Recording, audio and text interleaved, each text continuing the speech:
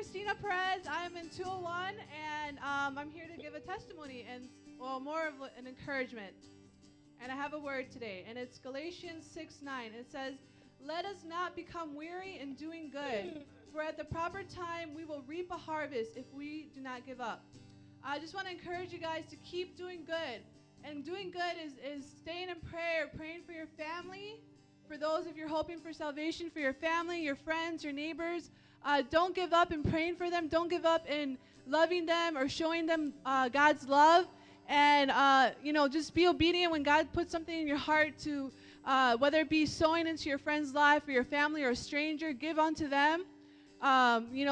Jesus said that when you're feeding the poor, you're giving to Him. So keep doing good. Don't give up. There's a harvest for all of us. There's a harvest out there for us to reap souls. So just don't give up in doing good. All right, you guys? Woo! God bless. I'm just going to close out in prayer real quickly, all right? Father, I just thank you, Lord God, for just this new time, this new season in our life and Metro Praise and the kingdom of God, Lord God. And I just pray that, Lord, give us the strength, Lord God. If we feel like right now we're about to faint, Lord God, for those that are feeling like they're about to faint, God, I pray that you give them the strength, Lord God, to not give up, Lord God, to keep going, Lord God. Lord, you have good things for us, Lord God. Lord, you have plans to prosper us and not to harm us, Lord God. And I just pray for just your blessing, your joy upon my family right now. In Jesus' name, amen.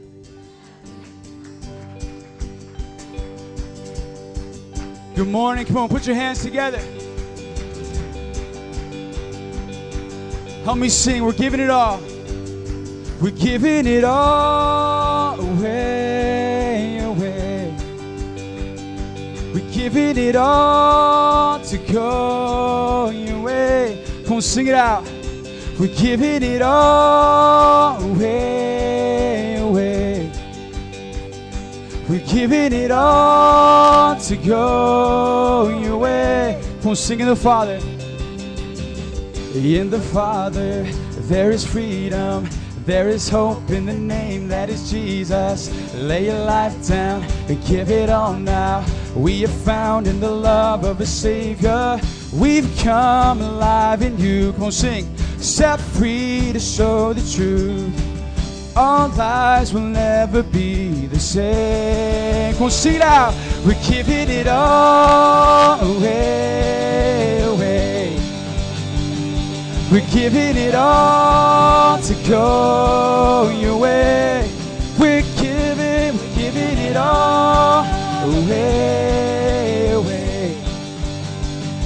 We're giving it all to go your way. In the way we're singing. Come on, sing it again. In the Father. In the Father, there is freedom. There is hope in the, come on, sing it out. We'll lay your life down, give it all now. We are found in the love of a Savior. We've come alive in you. We're set free to show the truth. Well, our lives will never be the same. We're giving it all away, away.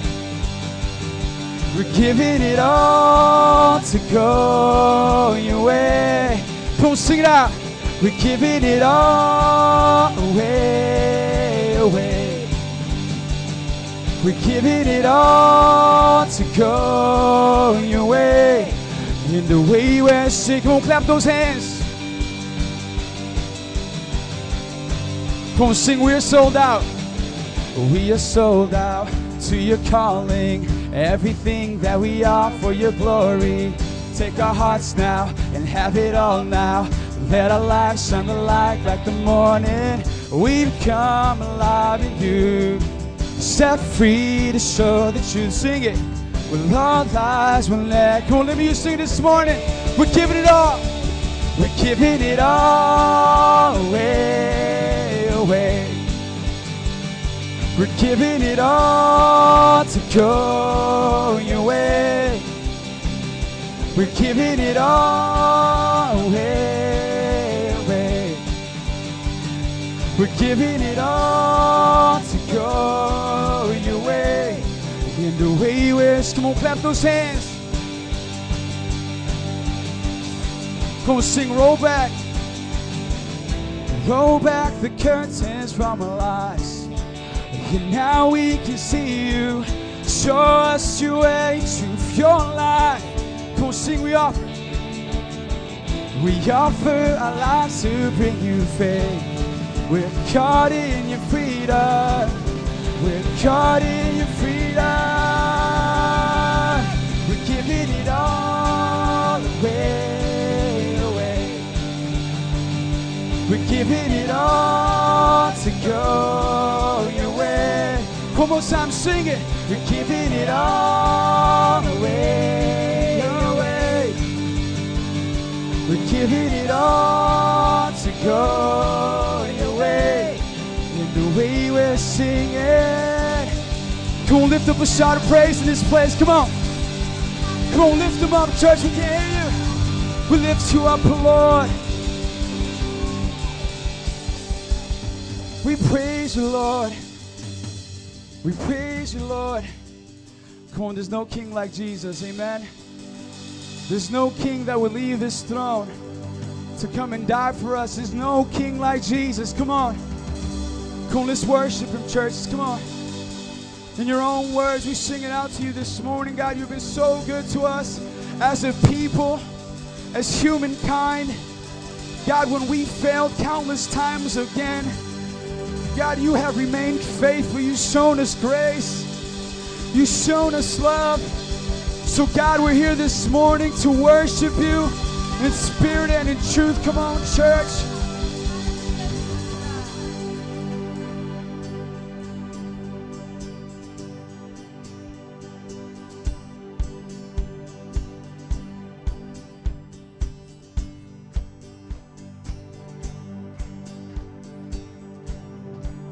Come sing, mercy falls. And mercy falls from your heart down on me. Come sing, glory.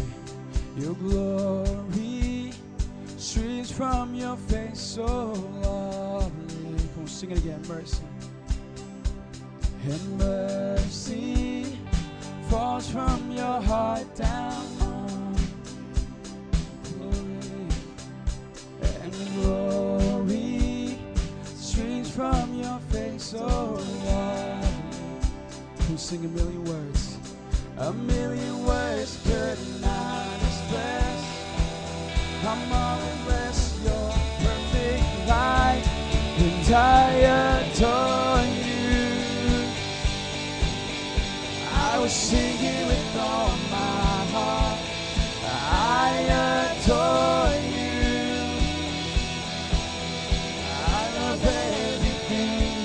I'll sing it again. I adore you. We adore you. I will sing it with all my heart. And I adore you. I love everything you are.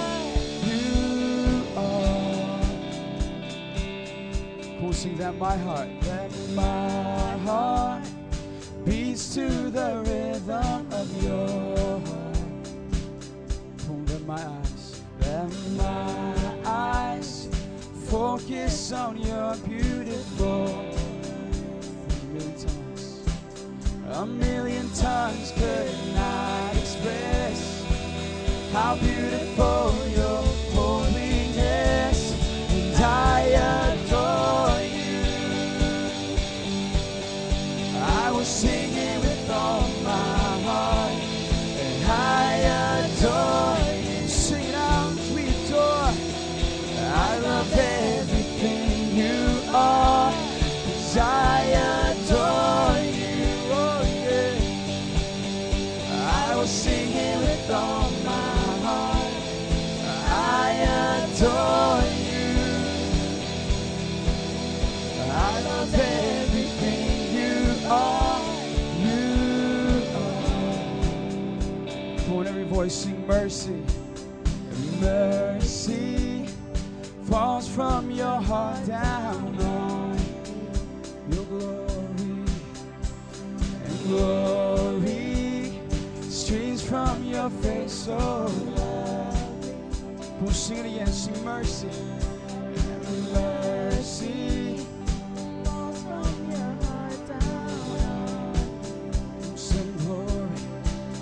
And glory streams from your face, oh love.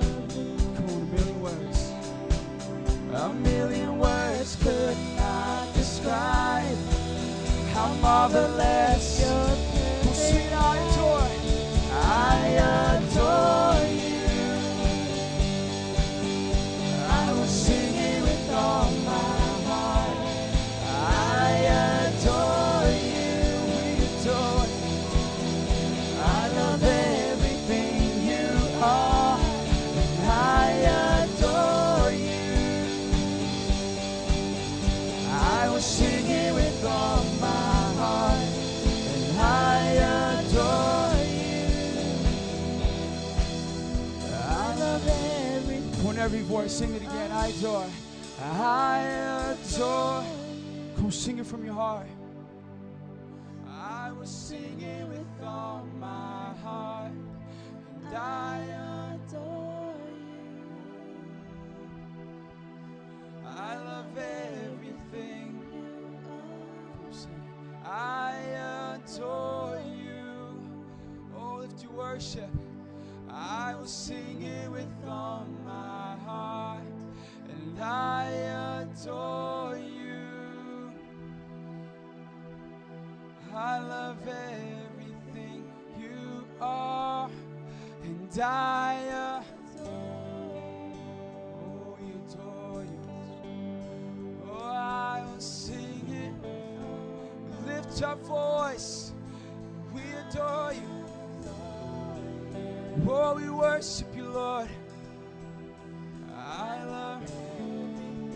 Come on, sing a song from your heart this morning. We adore you, Lord.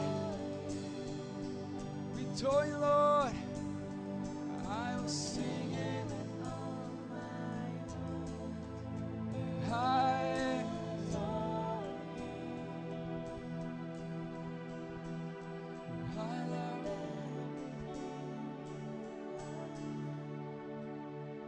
Hallelujah. We shift this time in our worship, God, to acknowledge your presence in this place.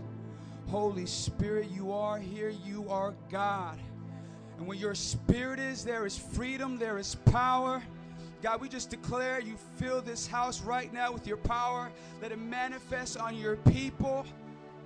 Holy Spirit, come on, church, just begin to just welcome him into your life to move in power. Come on, we're not ashamed of it. Come on, we're not afraid of it. He's a God who loves you. Move in power amongst us right now. Oh, we come before you.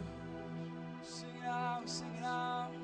Oh, we love everything you are. We love everything you are. Oh,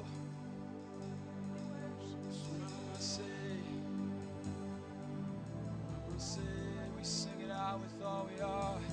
We sing it out, Holy Spirit.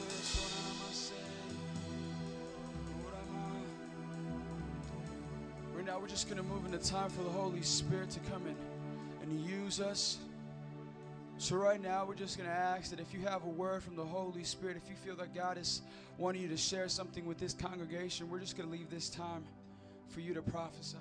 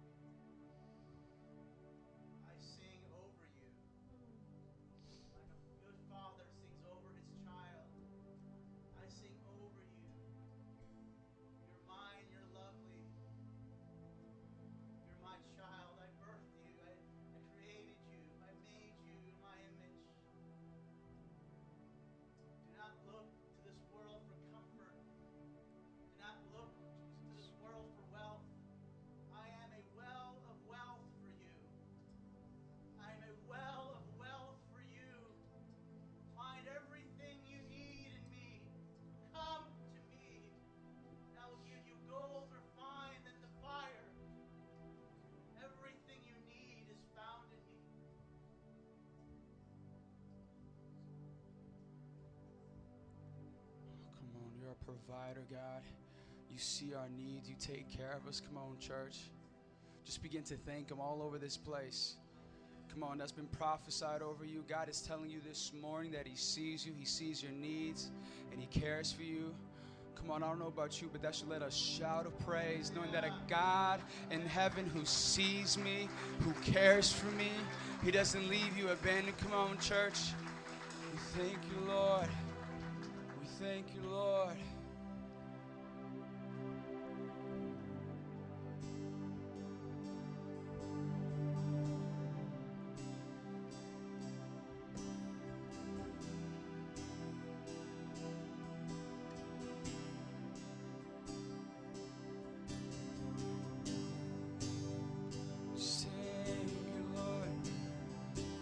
Thank you, Lord. Oh, there's no place we'd rather be. Oh, there's no place I would rather be. There's no place I would rather be. There's no place I would rather be than here in your love, and here in, come on, sing it out. No place I would rather be. There's no place I would rather be. There's no place I would rather be than here in your love. No place I would rather be. No place I'd rather be. There's no place I would rather be than here in your love. Come on, sing Set Afire. Set a fire down in my soul that I can't contain, that I can't control. I want, come on, fill us, God. I want more of you. Come on, sing set a fire down in my soul. Come on, fill us this morning, God, with your fire. I want more of you, God. Come on, no place.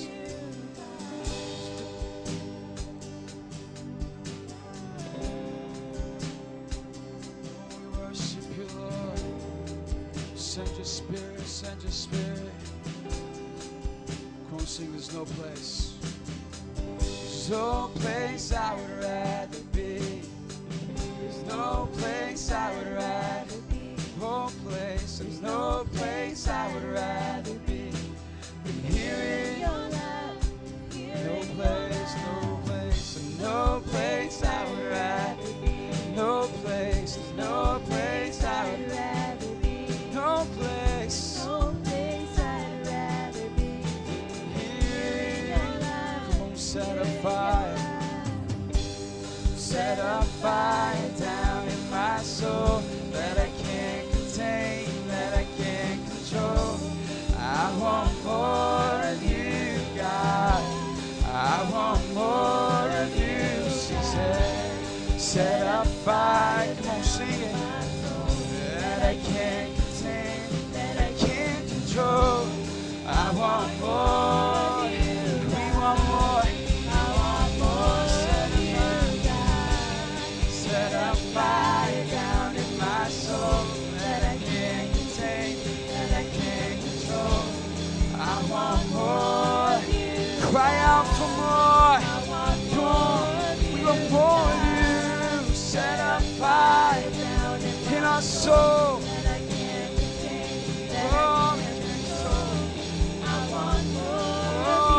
Your voice.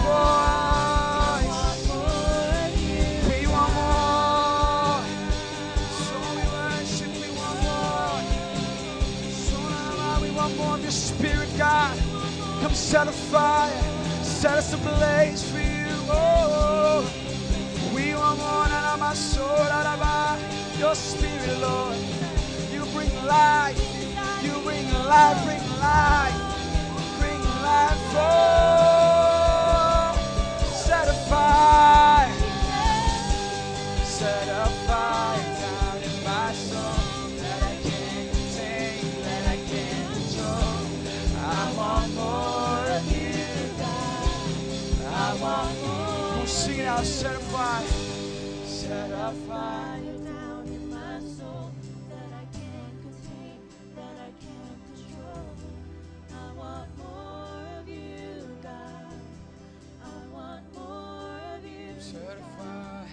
Set a fire down in my soul that I can't contain, that I can't control. I want more of you. Come on. I want more of you. Let that be the cry of your heart today. down in my soul.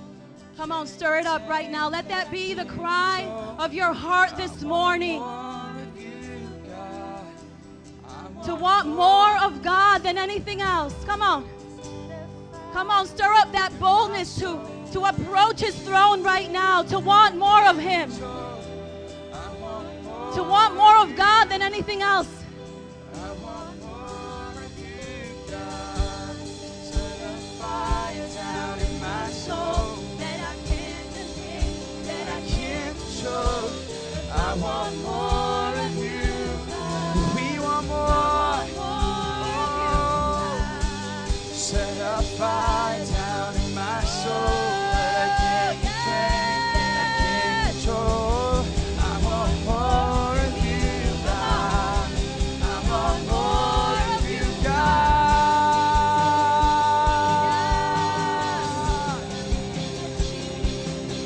We want more. We want more of you.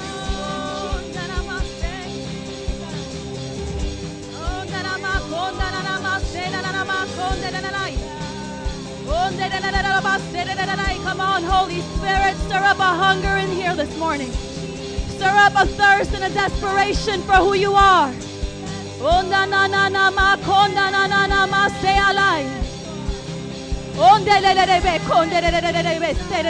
Come on.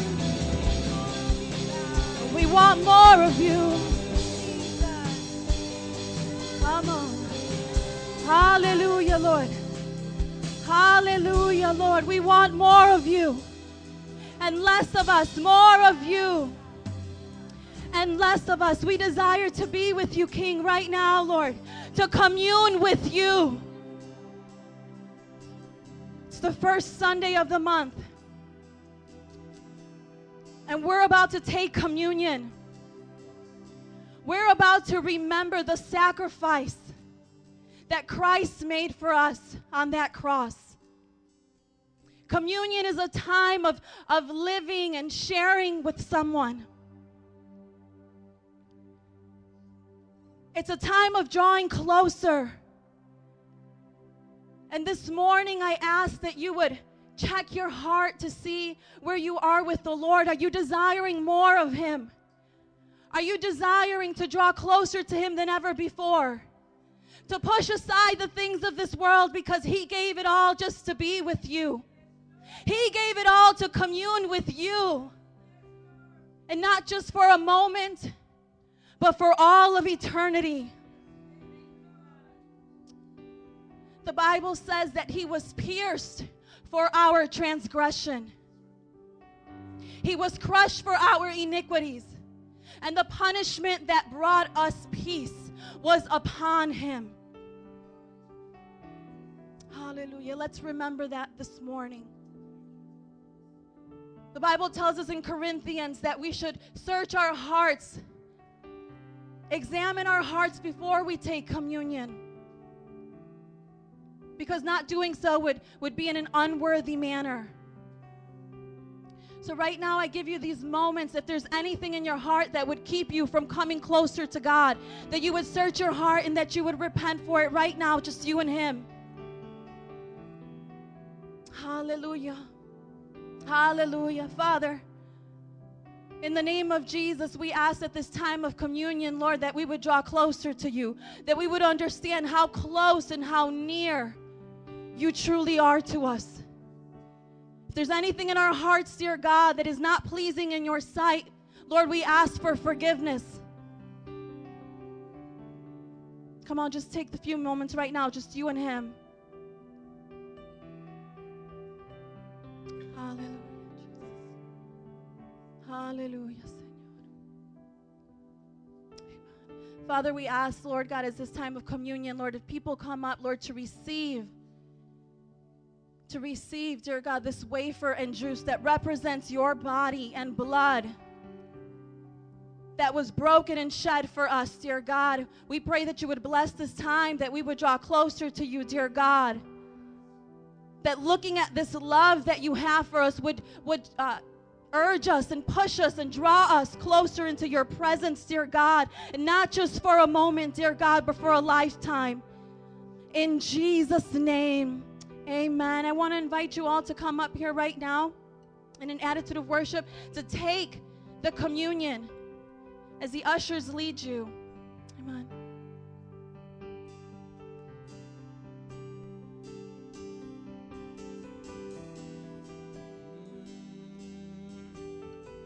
You gave it all, you gave it all. Such a beautiful cross. Our Savior laid.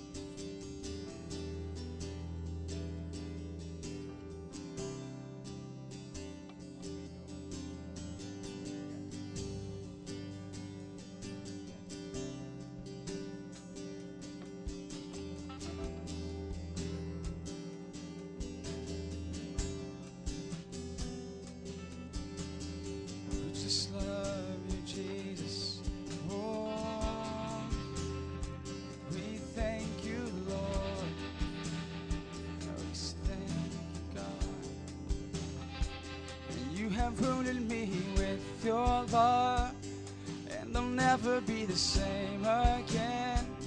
You have wounded me with your love, and I'll never be the same again. You have wounded me with your love, and I'll never be the same again. You have wounded me with your love, and I'll never be the same.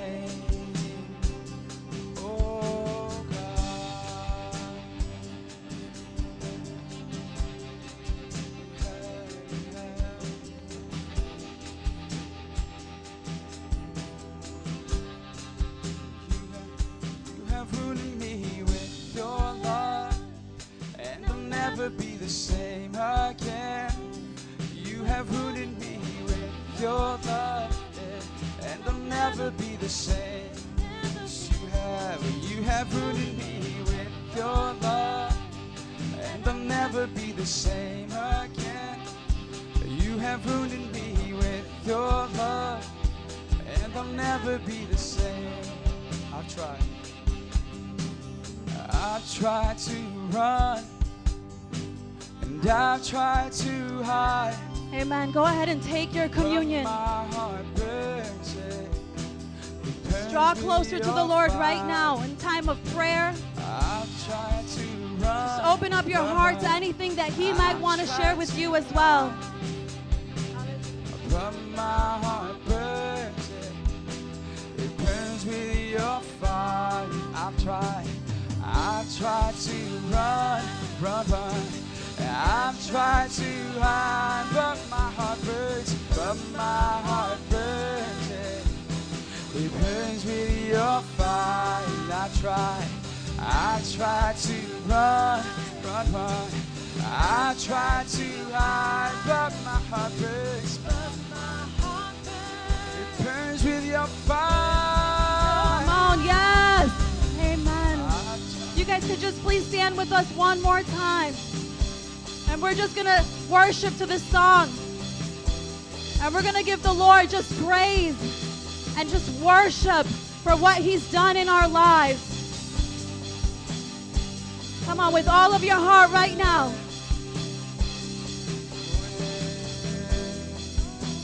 Oh, let's sing. You have wounded me with your love. You have wounded me with your love, and I'll never be the same again. You have wounded me with, come on, declare it, and I'll never be the same. Well, you have wounded me with your love, Jesus, and I'll never be the same again. You have wounded me with your love, and I'll never, come on, sing, I tried.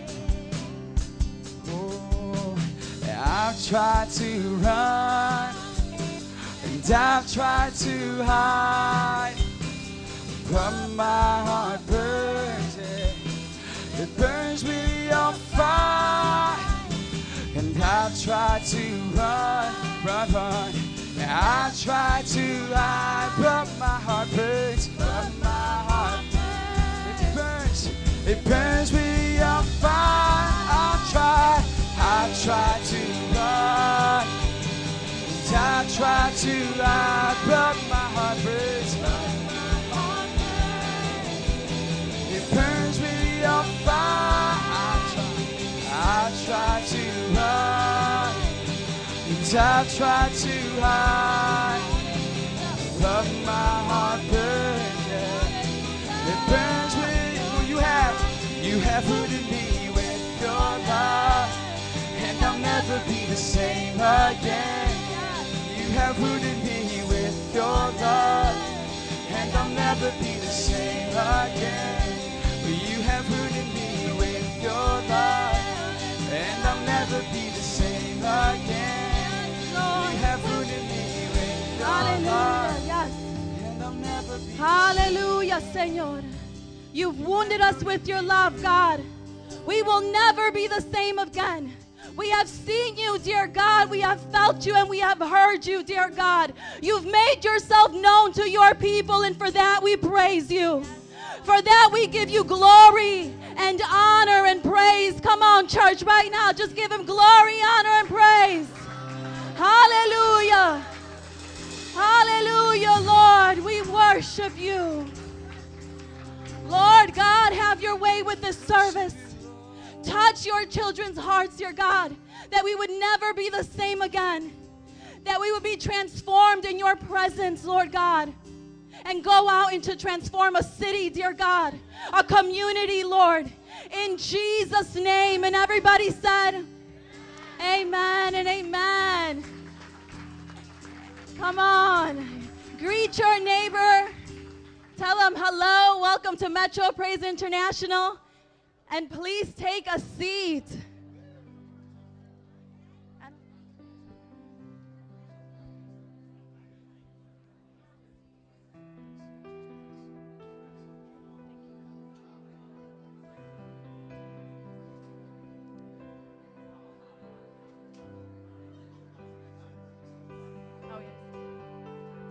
Amen. Welcome to Metro Praise. We are so excited to have you here today.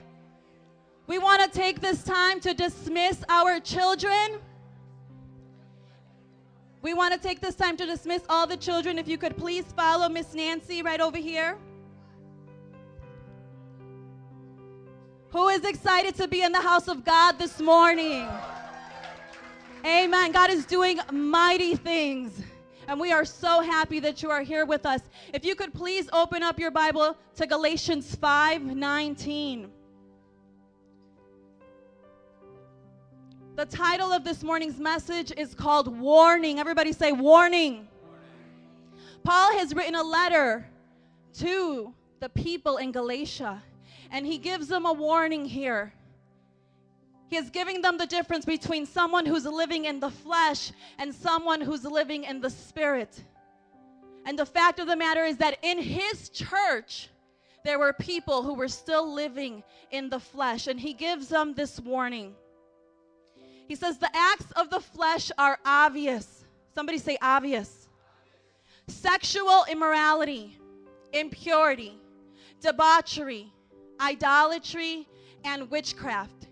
Hatred, discord, jealousy, fits of rage, selfish ambition, dissensions, factions, envy, drunkenness, orgies, and the like. I warn you, as I did before, that those who live like this will not inherit the kingdom of God. Somebody say warning. Paul has written his church warning them against these things. He said the acts are obvious, but I guess they weren't so obvious to some people, which is why he listed them. If you're living this way, if you're in this church and you're living this way, the Bible tells you that you will not see God's kingdom. There's nothing that you can do that can save you. Actually, you being here won't save you. You coming out to outreaches or you feeding the poor will not save you. It's only through your relationship with Jesus Christ. As you come here every Sunday morning, it's a warning to you. And we pray and we plead with you that you would receive Christ. We make opportunities for you to come to Jesus every Sunday morning, every life group, every Wednesday prayer night. We warn you that if you're not right with Christ, you will not see the kingdom of God. And there is a hell that is waiting with its gates open wide to receive you. The Bible tells us in Matthew 7, if we can just put that up there, Matthew 7:13. He says, enter through the narrow gate.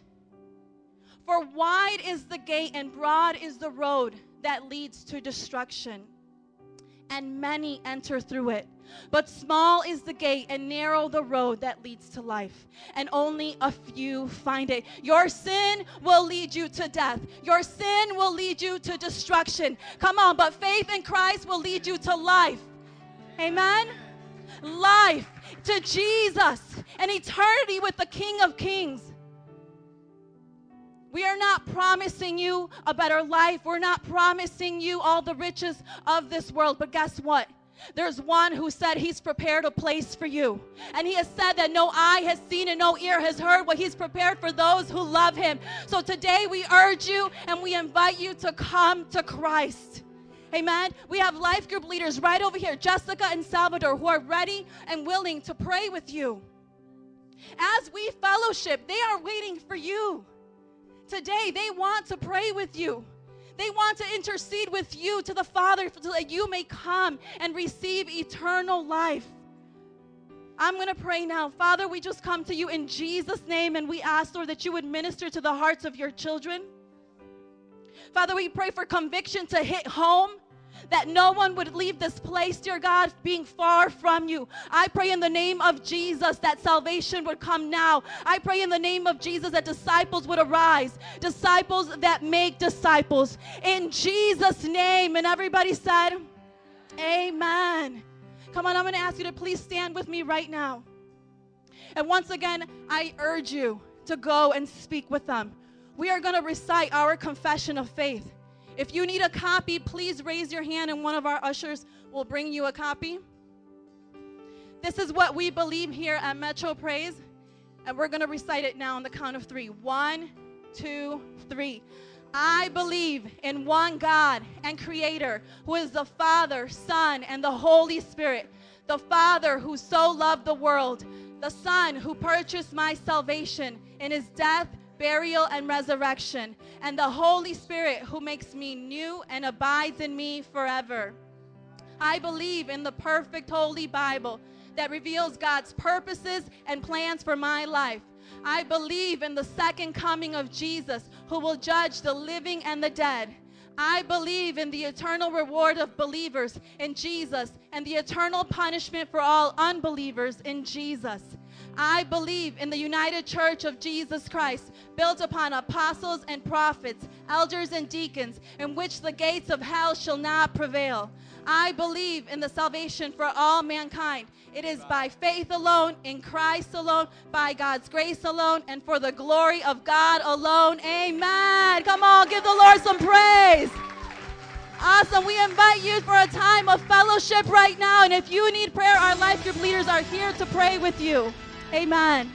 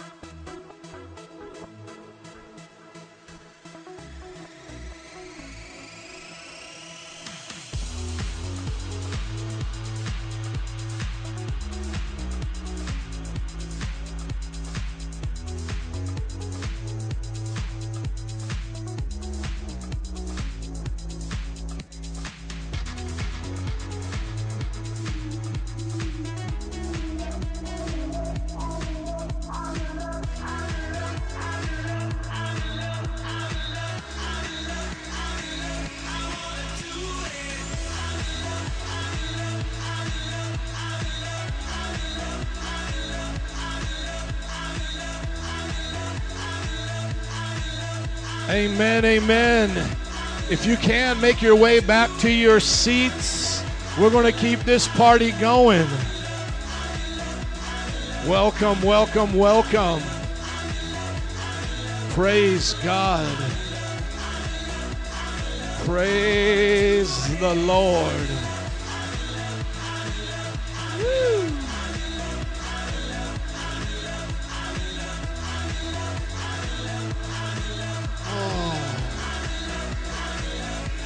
Amen. How many like the new place? Can we give a hand clap for Jesus? Amen. I want to just welcome you to our relaunch. We are starting anew here with you. So everybody say they're starting new, and point to your neighbor and say with you. Amen. Does anybody need a second chance at life? Does anybody need to do things over again? And if you haven't, right, if you don't need to right now, then that means you already have. Amen. See, being born again means we get a second chance. And I just praise God that we're back in this community. The work that has been done here is absolutely phenomenal. There is no way we can thank everybody, but I want to thank some of the main workers, and I'm going to ask them to stand, and we'll hold our applause to the end, but just want to tell you a little bit about what each one of them did. Brian, would you stand? Wampler, he came in and we probably can't hold applause to the end. It's like a high school graduation. It ain't going to happen, but we'll try anyways. I just wanted to be cool to say that. Ricky Rivera, he came and just oversaw the project. Chris Vitale here early mornings, late nights. Jared as well. Andrew Scienski, the plumber. We had to call him at 2 in the morning because Brian hit a pipe. Carlos, would you stand, please? Just doing everything detail, all the paneling, all of that. Hector, our professional painter, just painting just like a madman. Nico, if he's here today, dropping the paneling. Nancy, would you stand up because she loved me because I worked over 120 hours where she had over there. And all of the volunteers, all of you, let's just thank the Lord for what God did. Amen. Thank you. Thank you. Y'all may be seated. We also just want to thank Pastor Eddie and Melissa Leon of City Lights and some of their workers that just went above and beyond for us. Jeremy, Carlos, who did the lights for us, Leslie helping us set up the children's room, and Isaac, who was their administrator, getting us all the keys. So let's just bless City Lights. Amen. We just bless them. Well, praise him. I am just so excited about what God is doing. Can you just look at your neighbor and go, he's excited? Oh, I'm just so excited. This is our new church building. We call this the Reese Park campus. So every Sunday morning, we're going to meet here at 10 a.m., every Wednesday at 7 p.m. for encounter nights, and then Elevate. Come on, Elevate. Yes, Lawrence, you are the man. It's a new season. And Pastor Adam, who leads it up every Friday night, we're going to 7 o'clock now. It used to be 7:30. Just took the young people to a Lecrae concert, man. Just tell us a little bit about the concert and all that went on out there. Oh, my gosh. Probably the best concert I've ever been in. I mean, it was amazing. It was packed out, a bunch of Christians, mosh pit, all of it. But, I mean, the youth enjoyed themselves. I mean, the entire night was filled with the gospel rap, and then each artist individually shared something about what God has done in their life. So that's amazing. Something to look forward to for us. At the end of the month, we're having a joint service with Wicker Park, Elevate. So those are some of the things that we are in the works. Next week, you'll find out more information, but stay tuned. Let's give it up for Elevate doing it. The Elevators. Praise God. Here's something that we want you all to get a part of right now. It's our life group series. Life groups are really awesome. Anybody get excited about life groups? Come on, somebody. We are doing the Truth Project with Focus on the Family. They have given us 12 DVDs for every one of our life groups. You can go through these lessons together. If you're looking for a life group, they're looking for you. So meet them in the back at the visitor center. They'll tell you where you can find the times that they're meeting. So we want everybody to get into the Truth Project. Somebody say the Truth Project. Thank you. That's what we're shooting for, getting everybody the truth. I've been hearing good reports about it. And then this month, we're doing a series called Cloud of Witnesses. Everybody say Cloud of Witnesses.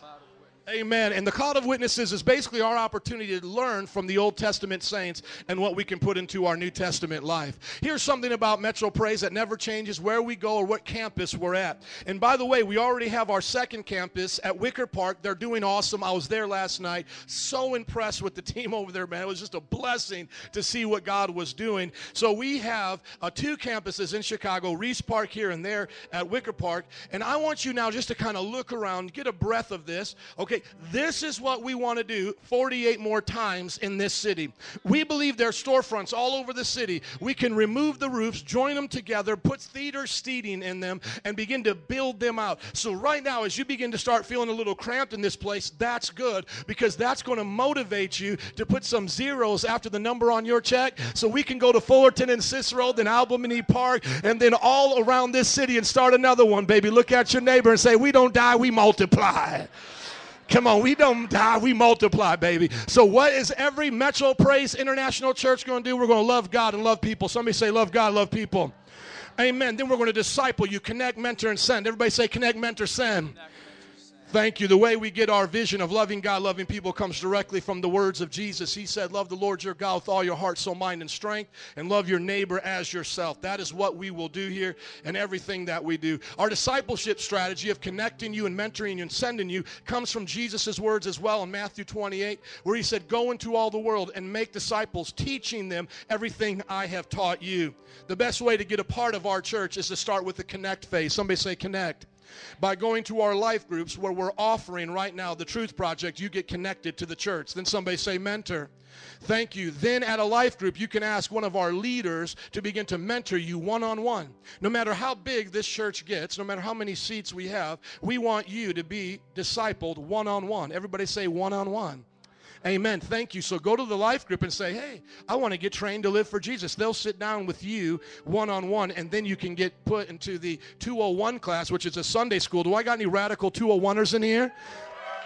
Amen. And this is our development to send you out around the world to change lives for Jesus. Evangelism is what we do with our leadership, and we have right now over 10 evangelism opportunities all throughout the week. Yesterday, they just did a party in the backyard here. Anybody see the little porch with the cross on it? See, we had a party out there, and that's what God called us to do, because we believe if we love God and people, we connect them to the cross, teach them the cross, and send them out with the cross. We can see 100,000 disciples in this city with 50 churches and 500 around the world. If you believe we can do it, pump your fist and say, let's do it. Come on, somebody. And this is how you partner today with us in tithes and offerings. By you giving today, you enable us to continue to pay our bills here, to store up the savings, to start the next campus. And so the Bible teaches a tithe, 10%. Everybody say a tithe is 10% of my total income. Okay, like 10 of you. Let's get everybody here to say it. A tithe is 10% of my total income. Thank you. I didn't say that. God said it. Research throughout the Bible. We believe the tithe is the principle for the Christian. The principle is that when God gives us 100%, we stop, and before we spend anything on our own goods and services, we give back to Him the 10%, also known as the first fruit. By doing that, we're breaking 3 things off of our life and bringing 3 things into our life. We're breaking off greed, and we're bringing in generosity. See, every time you get paid and you're like, man, I got to give to the Lord, you're breaking off a heart of greed, and what do you get in exchange? Generosity. See, God starts developing that in you. He said that greed leads to all kinds of sins, and we're experiencing that now in the recession, so we should be sensitive to continue to give to God. The next thing it stores up treasures in heaven, and it teaches us not to just store up treasures on earth. See, when we keep storing up treasures on earth, getting nice buildings and things, sometimes we can forget what God wants us to do among the poor and hurting, and He'll remember that forever. The Bible says when you give to the poor, you lend to the Lord, and it will not be forgotten. Can somebody say amen? And then the next thing is you change the world. How many of our dollars have gone to Hollywood? How many of our dollars have gone to musicians and restaurants? Ungodly people with ungodly values. When you give your tithe here, you change the world for positivity, for what Jesus is doing. You break off greed, you get generosity. You store up treasures in heaven, not just on earth. You change the world for God's kingdom and not for the world's kingdom. Amen? And then the Bible says after a tithe, you can give a free will offering. And we have 2 places you can do that in this church to give to our missions. And we're raising $100,000 over the next 3 years to start sending out our missionaries. Be a part of that by simply asking God for a monthly pledge and give it to Him monthly or weekly. And then lastly, for the building fund, all of these things we have here cost money. And when you circle building, it goes to keep these things maintained. Can I hear an amen? And we also have online giving, drop boxes in the sanctuary here and in the back where you can give at your convenience. And we just want to ask you to believe God for great things in this new season. Amen? Amen. Let's pray. Father, we thank you today. that this church is supported by your people, not by a denomination or by outside supporters. We thank you, Lord, that today you're using them to change the world. Now, Lord, I ask that you bless them. Bless them to be a blessing. God, pour it out upon their family, their children. We pray for grants and loans for high school students planning to go to college. We pray for debt reduction on mortgages and those who own land and businesses. We pray for opportunities of employment for those who are looking. We pray, God, for increase for those who are employed and working for their companies. Let them be like Joseph on the job, God, as he was with Potiphar, that whatever he put his hands to, he prospered.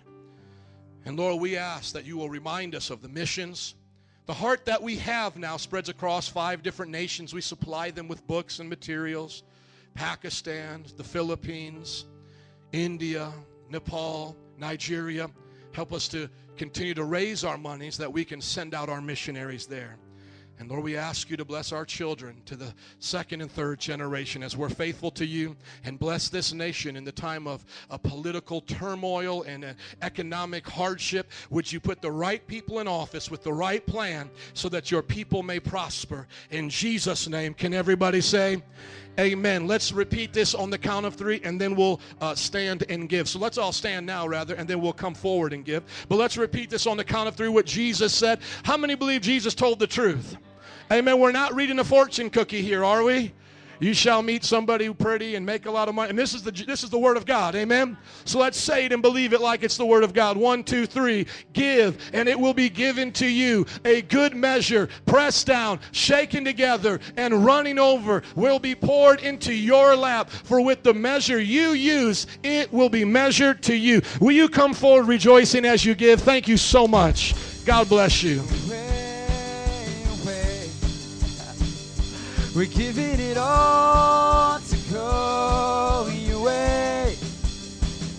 We're giving it all away. We're giving it all to go your way. And the way we're singing.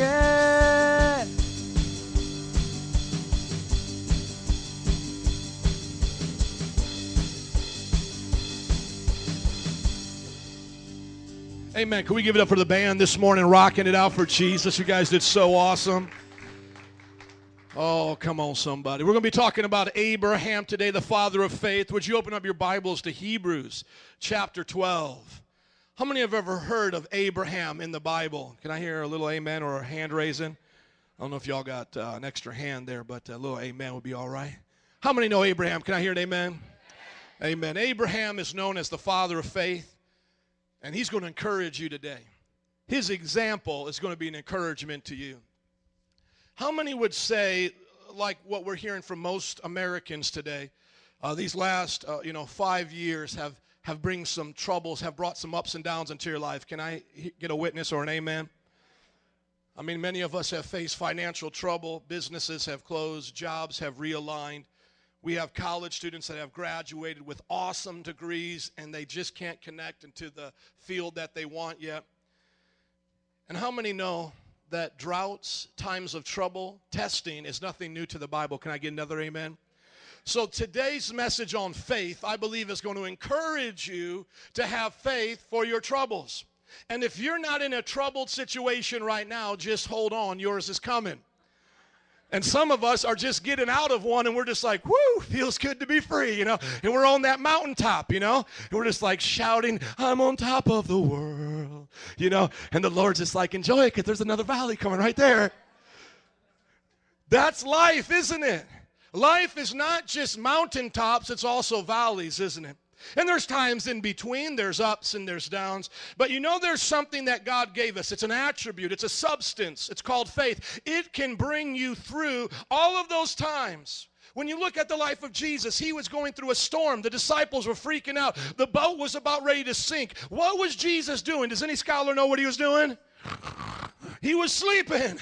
He wasn't studying the Bible. He wasn't calling a 4-day fast or something. He was sleeping. You know why? Because he had faith that what the Father said would happen. And the Father said, you're going to go to the other side. So when they got in this boat and the waves started crashing, Jesus just fell asleep. The disciples are ringing out, Jesus, don't you care? We would die. Like, did they ever think to themselves, he came a long way from heaven. I think you guys are going to make it across the shore. It's not like, what happened to Jesus? Oh, he died in a boating accident. You're like, what are we going to do? I don't know. Send another. No, come on, somebody. If he sent him from heaven, you're going to cross the lake. But you see, they lacked faith. And aren't we all like that at times when life just gets hard? That's when we feel God is so much distant from us. And we want to shake him up or we want to try to earn somehow more favor in his eyes. Well, God, I'm going through trouble, so I'm going to pray an extra hour. I'm going to fast an extra day. I'm going to give more money. And there's nothing wrong with sacrifice. But when you do it with the mindset of, I have to do this so God shows up, you're not understanding you're his child already. And you're not understanding his love. I want you to look at Hebrews chapter 12 as we get into this series. And today, we're going to talk about faith, but this will be our scripture for the whole series this month. So make sure you come every week and just bring people who need encouragement. Hebrews chapter 12, verses 1 and onward. Therefore, since we are surrounded by such a great cloud of witnesses, let us throw off everything that hinders and the sin that so easily entangles, and let us run with perseverance the race marked out for us. Let us fix our eyes on Jesus, the author and perfecter of our faith, who for the joy set before him endured the cross, scorning its shame, and sat down at the right hand of the throne of God. Consider him who endured such opposition from sinful men, so that you will not grow weary and lose heart. Everybody say, I will look to Jesus. I will not grow weary. I will not lose heart. Come on now, say it like a declaration one more time. I will look to Jesus. I will not grow weary. I will not lose heart. Amen. This is the text for our series, Cloud of Witnesses, because the Bible says here in the book of Hebrews to the New Testament church that there are Old Testament people who have already gone before them that have finished their race. And it says, therefore, since we're surrounded by such a great cloud of witnesses, run the race. The example here is like what we saw in the Olympic running races, the hurdles, the 50-yard dash, 100-yard dash, the mile, etc., where there's people in the stands. But instead, at this time, in this race, the ones in the stands are not just bystanders or people who are disconnected. These are ones who have actually already run the race. So it would be like playing a Super Bowl game in front of the stands filled with all the teams that have ever won a Super Bowl. Are y'all listening to me? It would be like playing a World Series game with all the teams who have ever won a World Series in the stands. So when they're cheering the team on, they're cheering from experience. They're cheering from a place where it's like, I know where you've been. I know what it's like to be up to bat with 2 outs and people on base and you got to hit the ball. I know that pressure and you can do it. It's being able to say, I know what it's like to throw that last pass on 4th and long and you got to hit it within just a few inches to get it in the end zone. Those cloud of witnesses are laid out in Hebrews chapter 11. During our series, I would encourage you to read Hebrews chapter 11. It's called the Hall of Faith. In today's society, we have Hall of Fames for sports and rock and roll. The Bible has a Hall of Faith, those who have lived by faith. Moses is mentioned there. David is mentioned there. A lot of people that have already run the race. And now the writer of Hebrews is saying those people who have run the race, they are now in a cloud of witnesses around you. So as it were, in this example, there's maybe a banister of heaven that they can look from where they are to where you are. And it's like a cloud that surrounds us, and if we'll listen to their writings and hear their example from what we see in the Bible, we can hear them cheering us on. You could hear Abraham saying, it's okay to sacrifice it all because he's Jehovah Jireh, God will provide. You can hear somebody like David saying, take on that giant because God will be with you. Greater is he that's in you than he that's in the world. If you look to their examples, there's a powerful testimony that somebody's already gone through it. If you look to the story of Joseph, he was sold into slavery by his own brothers, put in a pit. Then he was brought from that pit into slavery into Potiphar's house. And then he was lied on by Potiphar's wife, and then he was put into prison. And then after being in prison, he interpreted a dream and then came before the palace. And whether he was in the pit or Potiphar's house or prison, the palace, we learn from Joseph that God works out all things for good. You can hear their testimonies all throughout Scripture. But look at what the Bible tells us to do as we recognize these cloud of witnesses. We're to do 2 things. Number 1, we're to throw off everything that hinders us. You notice that hindrances are separated from the word sin, because that will be the second thing we must do in response to this cloud of witnesses.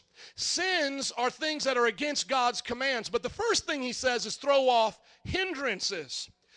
There are some things in your life that can be a hindrance to you and maybe not to another. But as you're sensitive to the Lord, he'll tell you what things to throw off or what things to keep. Let me give you an example.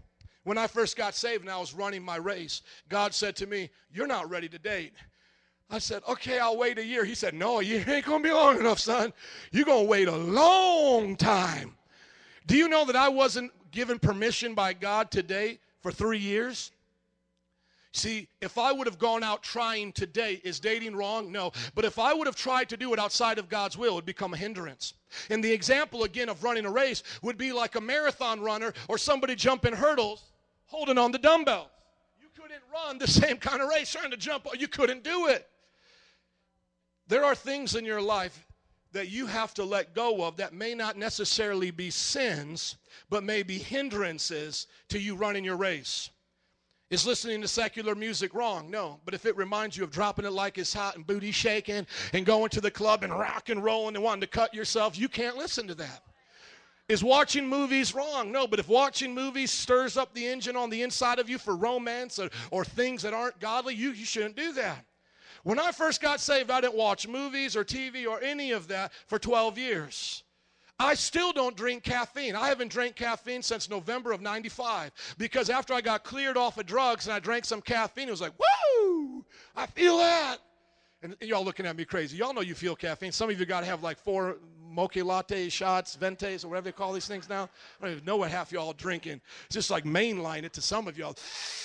I'm all right, Pastor. It's like, no, you better drop that hindrance. And your breath stinks. Anyways. We have all a different race to run, so we all may have different hindrances. For me, it was getting rid of worldly things that reminded me of the world. For some of you, it may be friendships. There's nothing wrong with having friends that are ungodly, but for you, it may lead you to ungodly activity. It may bring up past memories. It may not the first day, but the second week, the third month, it may bring you right back in a full circle to where you had left. First thing the Bible says when we see a cloud of witnesses is throw off those things that hindered us. If you follow every man or woman of God's life in the past, they threw off things that hindered them that weren't necessarily sins. They made sacrifices for God. The second thing that we see is that you have to get rid of sin. Now this one is obvious because sin is sin for all of us. There's not like somebody here that can say, well, I can lie sometimes, God's cool with it. Or somebody here that's living with their girlfriend or boyfriend and they're not married. They're like, God understands. Now let me tell you what God understands. There's a place called hell, and he died so you wouldn't go there. You better get right before you get left. That's what he understands. You better repent, baby. Come on, somebody say amen. And then the Bible says you throw off these hindrances. Sins have to be dealt with, and then you run with perseverance. That means you do not give up. Were there times in these men of God's lives, women of God's lives, that they felt like giving up? Yes. Will there be times in your life, in my life, we feel like giving up? Absolutely. I just was looking at my Facebook today, and I just was rocked by this terrible news. One of the young men I used to disciple in New Orleans from the North Shore on the other side of the lake had died during the summer, either because of drugs or gangs. I haven't heard yet, but from the mother, because I did not know this on Facebook. And I began to scroll down as I was seeing the rest in peace pictures and all of these things. And it just began to hit me so hard because this young man was under our ministry. He became a youth pastor. And I remember him struggling, but I didn't know how bad it was because he wouldn't return my calls. And now he's dead. Obviously, that is an extreme example of somebody giving up. But you know what? Even if you give up and everybody around you thinks you're still doing good, God knows if you gave up. See, some of you can give up and you may not go back to crack and, pimping on the corner or something crazy like that. Somebody say amen. I'm glad we don't got all ex-pimps up in here, amen. And if you're an ex-pimp, just keep that to yourself, amen. That's a part of the testimony we don't want to hear. Well, I used to pimp and I used to be on it, but glory to God, I've been saved. Okay, you just keep that to yourself, amen. Because women ain't ever going to trust you. They ain't going to look at you right, okay. But But not all of us are going to come up here and be like, well, if I backslid, I would be on heroin. I would be at Belmont and Clark. You know what I'm saying? I'd be all crazy out there. For some of you, backsliding is still going to church. For some of you, giving up on your race is still taking care of your family. For some of you, it's still getting good grades in school, because that's not following God. You can get good grades in school, go to church and do all that, and still not be following God. Going to the bank doesn't make you a millionaire. Sitting in your car, in your garage going vroom, vroom doesn't make you a car. And coming to church doesn't make you a Christian. And just because you don't beat up nobody and don't smoke crack doesn't mean you're a good moral person, because the Bible judges morality different.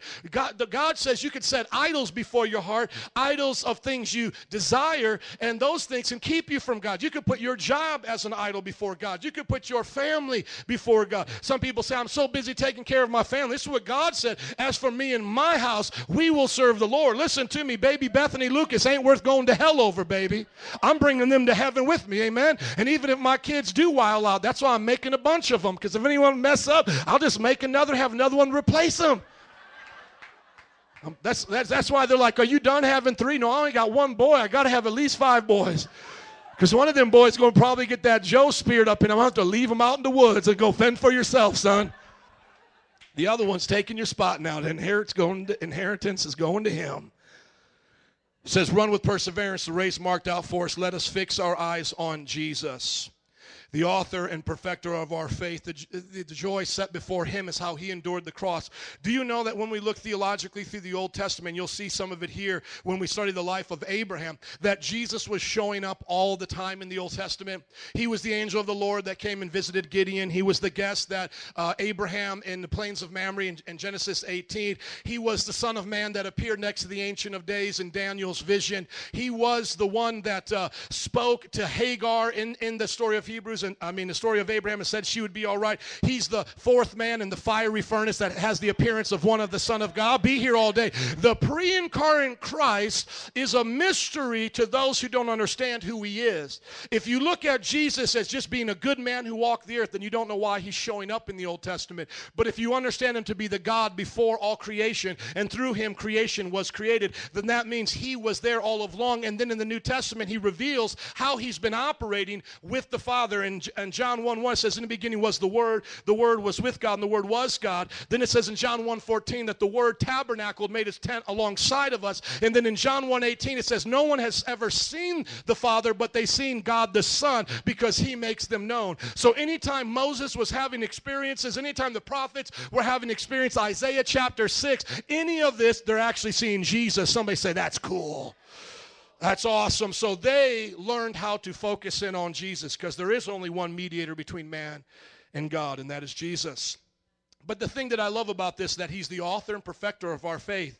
Sometimes people believe in what's called determinism. They call it now Calvinism, which now believes that for God to be the author and perfecter of our faith, that means he has to determine some of you to be saved and some of you to be lost. John Calvin taught this at the Reformation, and he began to say that if you're going to hell, it's because God predestined you to hell. And if you're going to heaven, it's because God predestined you to heaven. This was never the intention of the Bible. The Old Testament saints never believed this. The early church, this is an invention of man. It's a philosophy that goes back to fatalism, and it's been finding its way back into the church through naive people who just get sucked into this Calvinistic doctrine. Don't believe that. Somebody say the devil is a liar.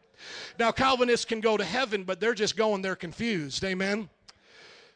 When it says he's the author and perfecter of our faith, what it means is not in the determinative sense, not that he makes you have faith and he makes you have perfect faith. What it is saying is that when faith comes into your heart, it came from him, but you still must choose it. Let me give you the example. I wrote a couple books on discipleship. I'm the author of those books, and if you read those books, you can become a disciple according to the teachings there. I don't make you read those teachings. Do you understand? So if you're in the class and you're saying, man, I feel like quitting, the author of that book can come to you, me, and I could go, man, don't quit. I know you can make it. I wrote the book for people like you to make it, and I've already seen people perfect it, graduate it, finish it. Y'all listening? And so in that sense, just choose to follow the teachings. And so in the sense of what God is authoring, he is giving you faith, but it has to come by your choice. You can choose doubt just like you choose faith. Let me give you an example. The Bible says when you give 10% of your income to God, he will bless you, throw up the windows of heaven, give you so much you don't have enough room to receive. Do you believe that, or do you say, I doubt it? Hello? Because if right now you're saying, I doubt it, that's your choice. God can't force you to believe that.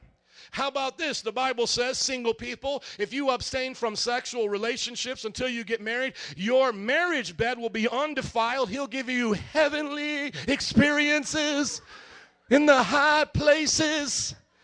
Now, that's if you wait for him to send the right one. See, all the single people, you either believe that or you say, I doubt it. Now, a lot of times people say, what should I do with my doubts? You know what you should do with your doubts? Doubt your doubts. Amen? So when somebody goes, man, I really doubt you giving to the Lord is going to bless you. Go, I doubt that. What do you mean? Well, I doubt your doubt. How can you doubt my doubt? Well, I just did. I doubt your doubt. I believe what the Bible says over your doubt, so I doubt it. Because God keeps his word. Amen? Says, let us fix our eyes on Jesus. He gives the faith, he perfects the faith, and by his joy set before him, he can endure the cross. So he is our ultimate example. We are all looking to him. They look to him, we look to him, and the greatest example of his walk of faith was coming in the flesh, dying on the cross, and by doing so, he became the Savior of the world. And the Bible says he sat down at the right hand of the throne of God, and his job there at the right hand of the Father is to intercede for us so that in times of our hardships and times of our going through pain, we can see him, see the joy, and receive mercy from the throne of God. So that why? For those two reasons, that when opposition is coming from sinful men, we don't grow weary and lose heart. Can somebody say amen? Now look at your neighbor and say, that was the first introduction. There's two introductions today, okay, and then the message, so hold on tight. On Facebook, I have the notes up there for you if you guys want to look at it. And Andrew, would you just keep the scriptures up today? But I do place the notes on Facebook for those that are tech savvy. You can have your phone out and keep up with us. Today's character that we're going to see, how he let go of hindrances, let go of his sin, held on to the faith that God gave him so that he could perfect it in him. And when he got tired, he looked back to Jesus to give him strength, and he did not grow weary. That example we're going to see today is Abraham. And I'm setting that introduction up now for the rest of the people we talk about. They are an example of how to look to Jesus. Can I hear an amen? Amen. Abraham, his story is found in Genesis chapter 12 through 25. We don't have time, obviously, to read all of the chapters. So you can just look up at me as I begin to give you some helpful information to understand about Abraham. And I want to call this Sunday School for Adults. Can I get an amen for that? Amen. So I just don't want to get all preachy and you be all happy. Like, oh, he preached to us. What did he talk about? I don't know, but it was good. I said amen a whole bunch. I want y'all to learn something in here. Amen. Okay, here's something to know about before Abraham even came on the scene, and this will set the stage of all the stories we talk about. Number one, God created Adam and Eve, so we believe in God as the creator. Number two, Adam and Eve's sin. This is the fall of mankind. It's found in Genesis 3. Adam and Eve then had children, and they began to populate the world. Number four, humanity grew in wisdom and population. And let me just pause right here. Evolution wants to say we were a slow, gradual growth, but everything in anthropology as we study, languages, music, buildings, pyramids, we still haven't figured out how they did that. The Incas with their pyramids here in South America and Central America, all that we see in human history, the study of man, anthropology, is right around 4,000 or 5,000 BC. It all just appeared on the scene. Languages, skilled labor, buildings. You know why that is? Because that's when we were created. We didn't come from goo to you. Are you understanding? Goo to you. Out this soup and then turn into a lizard or a fish and then a lizard and then a dog-like creature, an ape-like creature, and then a Neanderthal-like creature. That's why as far as we go back and we see man is building stuff, man is designing stuff, and some of those things are more intricate than the things we can do because we still can't figure out things like the pyramid and how they could build that way. Can I hear an amen? So the Bible says humanity began to grow in wisdom and population. Number 5, it says by the time of Noah, mankind had become wicked and violent. That man was doing whatever was right in his own eyes. And by doing that, he brought a curse of God, the curse of God upon himself. And just remember those two things that Noah was doing that brought the rains in the flood. The next time it's Jesus with the fire. Are you all listening?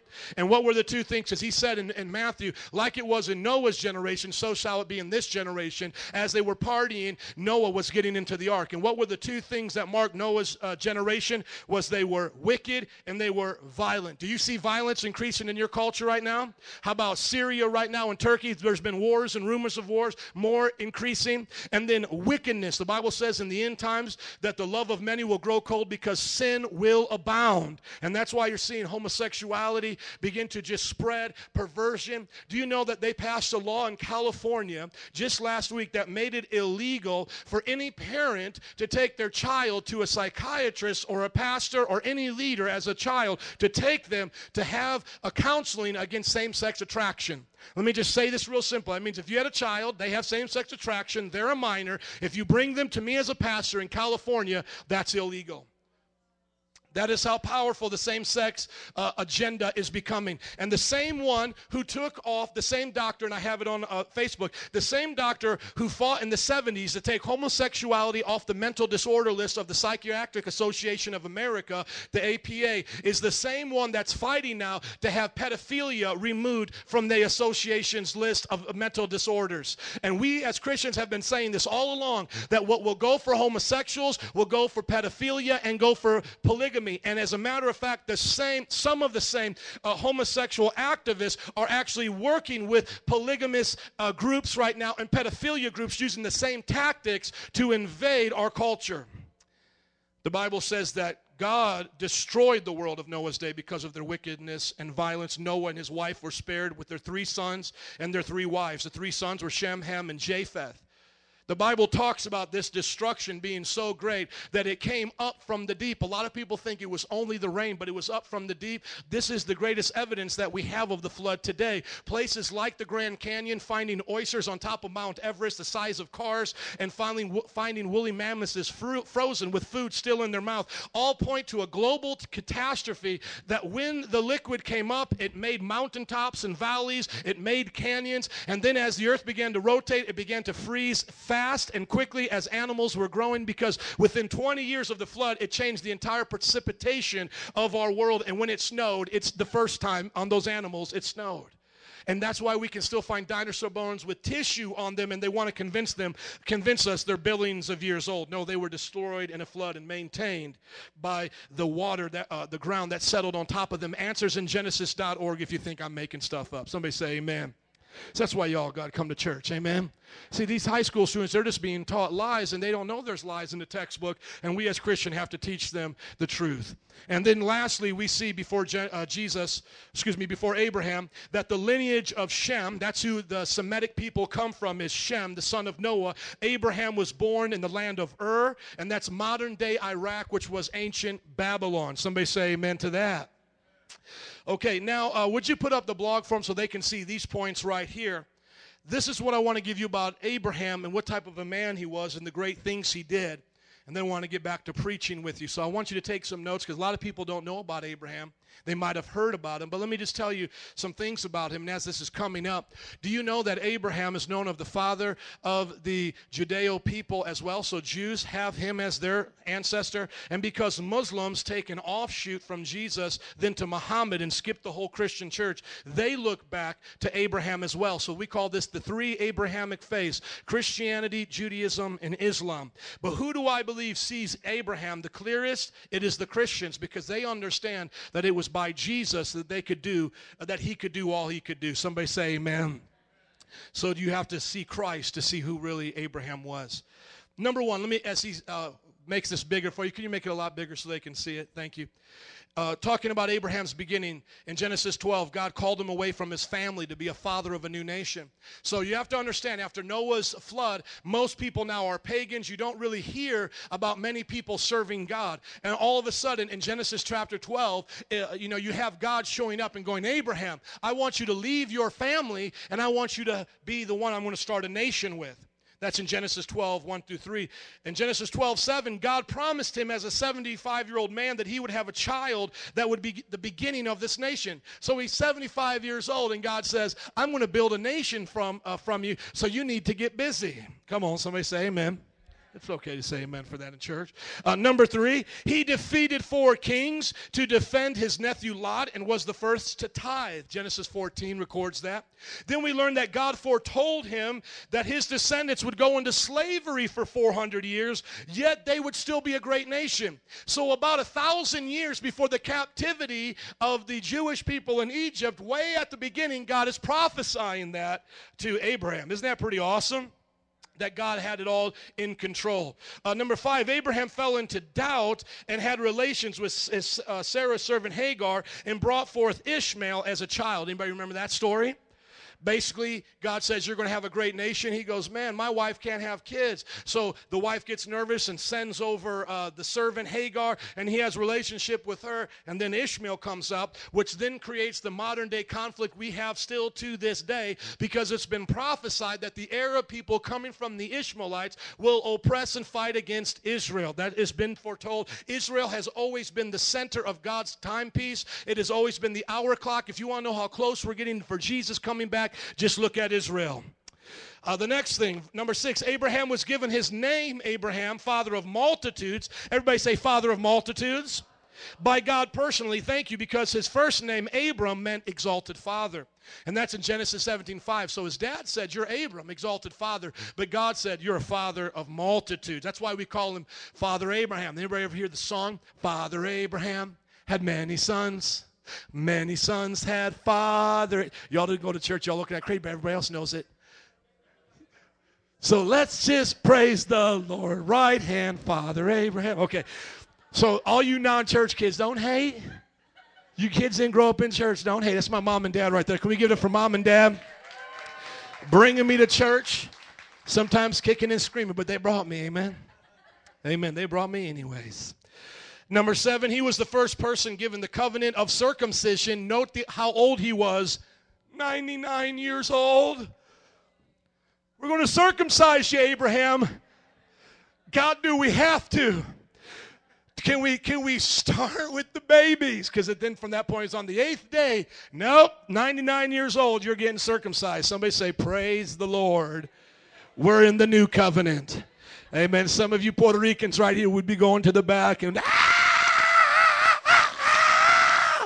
what's going on? Our brother got saved. He got to get circumcised.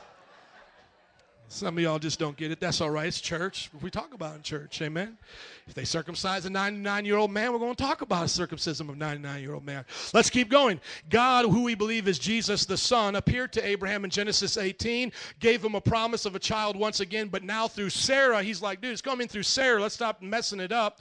And then he changed her name from Sarai to Sarah, which means princess of multitudes. Then at that same encounter, Abraham intercedes with God face to face for Sodom and Gomorrah, and God actually said he would spare Sodom and Gomorrah for 10 righteous people. And if you wonder why America has not been judged yet, it's because there's Christians interceding for this nation. The light is still shining and God is having mercy, and I believe we can turn it around. Amen. Then God gave him Isaac, his son of promise. The name Isaac means laughter, because when Sarah was told it was coming through her and that Hagar thing with Ishmael didn't work out, she laughed, and so that was his name. And he had that child, Isaac, at 100 years old, Genesis 21. And then we see that he was tested to actually sacrifice this child. And a lot of you don't understand why he was told to sacrifice the child. Hebrews tells us that he believed God could raise the dead, so he actually believed he would get his child back. And also when you go back to Genesis with the story of Adam and Eve when they sinned, God said to Eve that your seed will crush the serpent. So what we believe that through this time there was an oral tradition that a human sacrifice will crush the work of Satan. Hence the reason for pagan human sacrifice, because they were trying to initiate it on their own. And when Abraham was asked to do this, chances are in his mind he believed if he would kill Isaac, an innocent child, God would take the evil from the world. But at that moment, a ram's in the bush, Jehovah shows up, who we believe is Jesus, and he says, I myself will provide the lamb, speaking about himself coming in the flesh and dying for our sins. Jehovah Jireh, Genesis 22:14. He gets the revelation of Jesus, and you're going to learn in Galatians that he actually believed it, and it was accounted to believing the gospel. Yes, Abraham heard the gospel even before Christ was born. Somebody say, awesome. Then Abraham sent his servant to get a wife for Isaac named Rebekah before he died. Genesis 24, my dad wrote a book out of those words that he said to his servant, which is, please give me success. You can find it online or go to my dad. He wrote a book about the simple trust this servant had in Abraham's word to find a wife for Isaac. Give me success. That was what he had said, the servant, as he prayed. And then number 13, Abraham died with only 2 sons, Isaac and Ishmael. And we know Ishmael was basically under a curse, Genesis 25. So Abraham, the man of promise, the one that's going to build nations, that left all of his family to serve God, how many people did he have after he died out of his lineage? 2. And one was the nation that God was going to build. You think you have tests. You say you've gone to jobs and they haven't accepted your application. Imagine spending 100 years of your life and you don't see anything except maybe one old job at the end. See, God promises us he will keep his promises, but he doesn't promise us he's going to do it his way. Or our way. And many times we think God is lacking in keeping his promises because it's not coming our way. I want to use Abraham today as an encouragement for you to trust God when God is moving behind the scenes, when God is orchestrating things and you don't see what he's doing on your behalf. At that moment, you need to lay aside your hindrances, lay aside your sins, focus your eyes on Jesus, baby, and keep the faith. You might say everything around me is going crazy, but I'm going to keep the faith. If Jesus could do it for Abraham, he'll do it for me. And what I love about the Bible, which Islam does not like about Abraham, and they don't believe this to be true, is that Islam paints pictures of our prophets of the Old Testament and changes them to take out every mistake the Bible says. Where Lot got drunk and his daughters raped him, they say that would never have happened. Where David cheated with Bathsheba, that never would have happened. And this with Abraham cheating with Hagar, that would have never have happened. Hence they believe Ishmael is the chosen one. What I love about the Bible is that the Bible shows you the faults of people. We don't have to try to paint up a different picture than what is in the Bible. See, sometimes when you study other religions, they make their prophets and their leaders perfect. They never make a mistake. And so when you look to them as an example, you're like, man, I don't know if I can relate to that one because they never made never had a problem. But you see, Jesus being our perfect Savior always uses these people as an example to us who are not perfect so that we can understand what it's like to make mistakes. Do you understand what I just said? Jesus used these examples, and so we should use them too. Here's 3 mistakes that Abraham made in his life. Number 1, he had the fear of man. In Genesis 12:10 and Genesis 21, Abraham lied 2 different times when he went to meet leaders about Sarah, his wife. He told the leaders that Sarah's my sister. Okay, 2 things that come to mind. Number 1, your wife has got to be smoking hot for you to have to lie about who she is. And the second time that it happened, she was up in her 80s. Are you all listening to me? It's like, don't be messing with grandma. That's my sister. Like somebody's going to be hitting on grandma, but Sarah must have been a hot grandma. Are you all listening to me? So this is what we know. Number 1, Sarah must have been hot. The second thing that we know is that he really feared man. It shows a deep fear that he had. Because when he came into Egypt the first time, he gets scared and he goes, maybe the ruler here will kill me and take my wife as his wife. And if God, if this man kills me, then God won't keep his promise. So because I fear man, and I'm not sure if God's going to keep his word, because the opposite of faith is fear. And if I don't trust that God's going to keep his word, maybe I got to do something myself.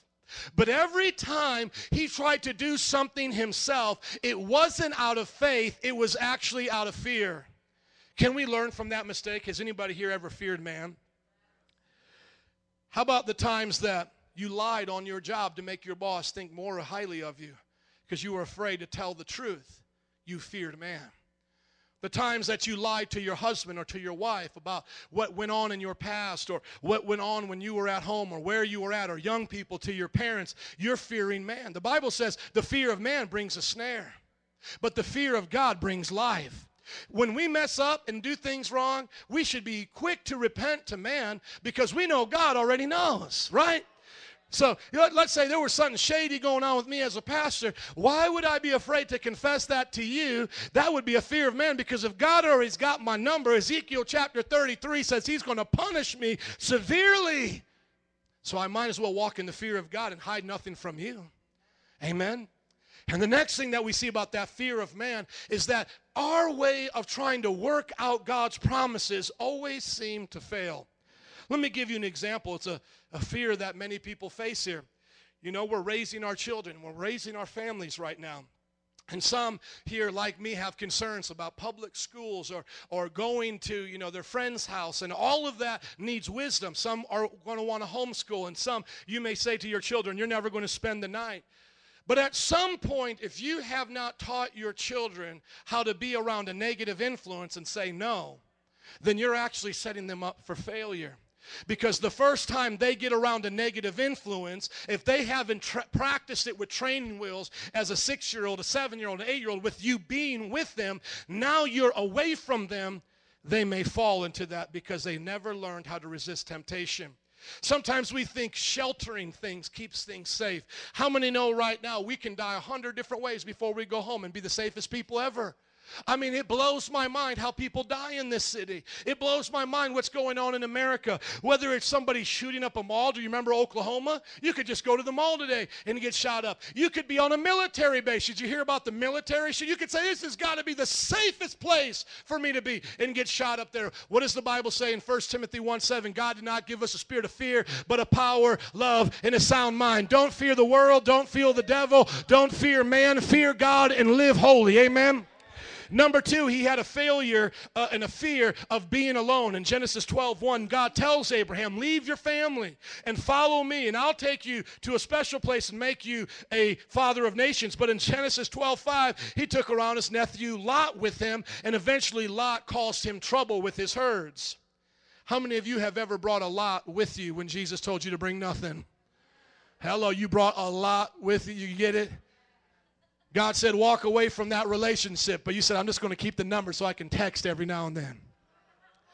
God, you know what I'm saying? God said, let go of that job. And you say, well, I'm just going to go to part-time now. God said for you to stop doing this and start doing this. And you tried to make some type of a compromise with God. We learned that compromises with God and his plan never work. Abraham had a fear of being alone, but can you blame him? He was told to leave all his family, all of his country, and to follow the voice either in his head, that voice that was speaking to him through his head and heart, or an audible voice. But nevertheless, he didn't have a pillar of fire like Moses. He didn't have signs continue to follow him like Gideon. He had to leave everything and walk out into the desert.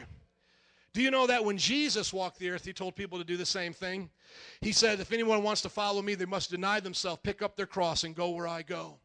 Abraham is the father of those who have to leave things behind to walk in faith. And he also shows us that when we try to hold on to our old life while we're walking in the new life, it always brings trouble. Eventually, he had to let Lot go. Number 3, he had the fear of disappointment. By Abraham not trusting God, he had relations with Hagar and gave birth to Ishmael, Genesis 16. And I believe this is the one, if we were to get down and deep into the hearts and even past the most zealous amen are here and even into my life, I believe this is the one that we fail in the most. Because a lot of us were shouting amen. Yes, God will take care of me. Yes, God will bless me. But down deep inside, we have a fear of God disappointing us, of a fear of failure. Well, what if God doesn't bring me my spouse? What if God doesn't take care of me? I remember being single for those 10 years, waiting for my wife to come, and I got anxious towards the end. I remember going on online dating sites. Nothing wrong with that, y'all, okay? But I was there, and if you're a Christian, just do it right. On the back of the book, Date Like a Christian, I talk about online dating. Somebody say amen. I went there. Look at your neighbor. Say, he goes everywhere. Of course I go there. I'm going to go there online dating. So anyways, but at the end, man, I was so anxious that I was traveling to Florida. I was traveling back up to Indiana. You remember that? Daddy picked me up from the airport. He met one of the young ladies, and I was just so anxious. I was trying to make it happen. And literally, I remember God telling me, if you don't stop doing this, you will get what you're asking for. You'll get a wife of your choosing. And it put the fear of God in me. Are you understanding that? Come on. I want to ask you to look down deep into your heart and ask yourself this question. Have I ever felt God disappointed me? Have I ever felt that God disappointed me? God let me down. 75-year-old man is told you're going to have a child. 25 years later, he still doesn't have one. That's why Hagar looked so good after a while. And if you notice in the Bible, it wasn't his idea. It was actually Sarah's idea. Because how many know, wives, you want your husband to be happy? Now, you may not want to be that happy. Amen. That's crazy. Honey, I just want you happy. Here's Susie. Or not say Susie. Barbara, if there's not a Barbara here. Okay. Here's Barbara. Here's Margie. Just want you to be happy. That's crazy. But in their mindset, I mean, he was probably getting so discouraged. He was probably getting so frustrated. And Sarah, the Bible says, herself was getting frustrated because after, the promise wasn't coming around and everybody else, around them is having children, she eventually said, just have it with my servant. And that sounds crazy to us, but in that culture, that was normal for a man to carry on his lineage. If the wife wouldn't be able to do it, she would use her servant. But that was his deep disappointment in God. But yet he teaches us that he had faith again. Can I tell you that when you fail in faith, you can get back up again and try? You see, when he failed in faith and he was afraid of what men were saying and he was afraid of being alone and he was afraid of being disappointed because, it wasn't going to work out, we get back up. Somebody say, fight the fight of faith. Amen. And then here's how Abraham is viewed in the New Testament. Abraham is viewed as the father of the Jewish people and ancestor to Jesus, Matthew 1:2. He then is the greatest example of faith in God for salvation above law and good works. Galatians chapter 3, which we're going to get into for the message. He is foremost example of waiting patiently for multiple promises to come to pass. Hebrews 11. He has not even seen a nation. He's only seen a child, yet he died in faith, believing that it would happen. And is there a nation of Israel today because of what God did through Abraham? Did a Messiah come and become the sacrifice of the world because of what God did through Abraham? Can I hear an amen? Now, if you're ready for the message, look to your neighbor and say, here comes the message. Amen. That was the second introduction. Now, open up your Bibles with me to Galatians chapter 3. And would you put that up there, please, Andrew? I'll try to get this done before 12. I got faith. Does anybody else have faith we can do this? Amen. The notes are on Facebook, and if you don't have a Facebook, somebody can email them to you. And if you don't have an email, what's wrong with you? What is wrong with you? No, I'm kidding. Galatians chapter 3, half kid. Galatians chapter 3, 1 through 14 is our message today about Abraham. I hope that you've learned something about him, and now I believe God will give some inspiration and revelation to your heart through his life and what practically we can gain from him. Paul is writing the book of Galatians. He's an apostle in the New Testament. To those who are living in Galatia, it's a New Testament city, one of his church plants. And the problem that they have there is that Jewish people are getting saved and they're continuing in the same laws that they did as Jewish people, but now with Christ. And they're called Judaizers. Can everybody say Judaizers? Thank you. So what they're telling to non-Jewish people as they're getting saved, they're telling them, you've got to keep the Sabbath and go to church on Saturday like we do because we're Jews and Jesus was a Jew. You've got to keep the dietary laws because Jesus did. And you've got to get circumcised. And all of this was causing confusion to the pagan believers who are just simply believing in Jesus. Somebody say faith alone. Amen. And he rebukes them in chapter 1. He lays off a little bit in chapter 2. And in chapter 3, he drops it like it's hot right there. You foolish Galatians. Hello. Aren't you glad you got a good pastor, amen, that talks to you like that every now and then? How many ever been talked to like that by a good pastor?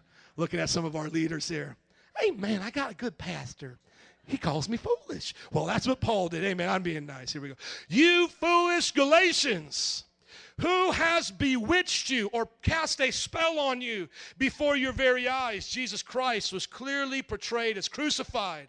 I would like to learn just one thing from you. Did you receive the Spirit by observing the law or by believing what you heard? Are you so foolish? After beginning with the Spirit, are you now trying to attain your goal by human effort? Have you suffered so much for nothing?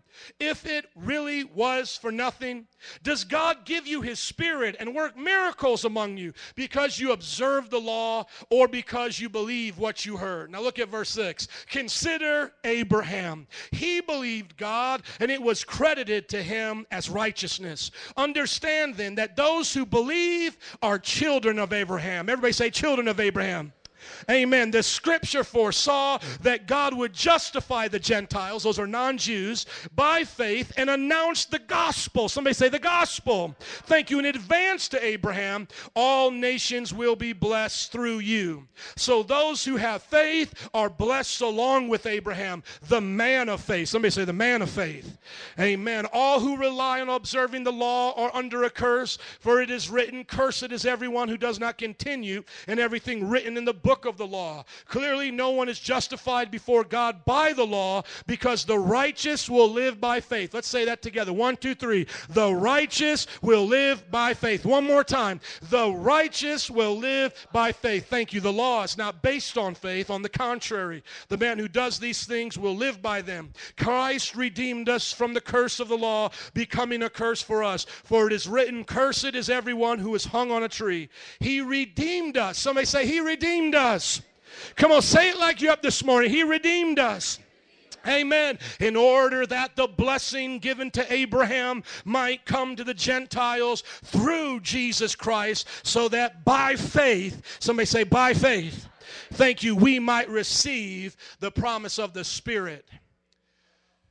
The example that we're given today by Abraham is that Abraham was not considered righteous. Righteous meaning right with God, doing the right things in accord with God's will. He was not considered right because of all the things he did.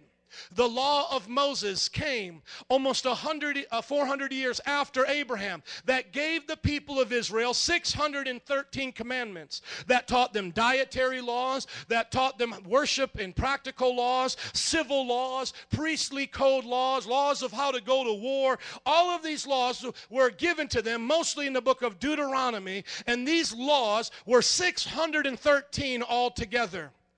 And what God is saying is that Abraham was considered right with God before there ever was such a law.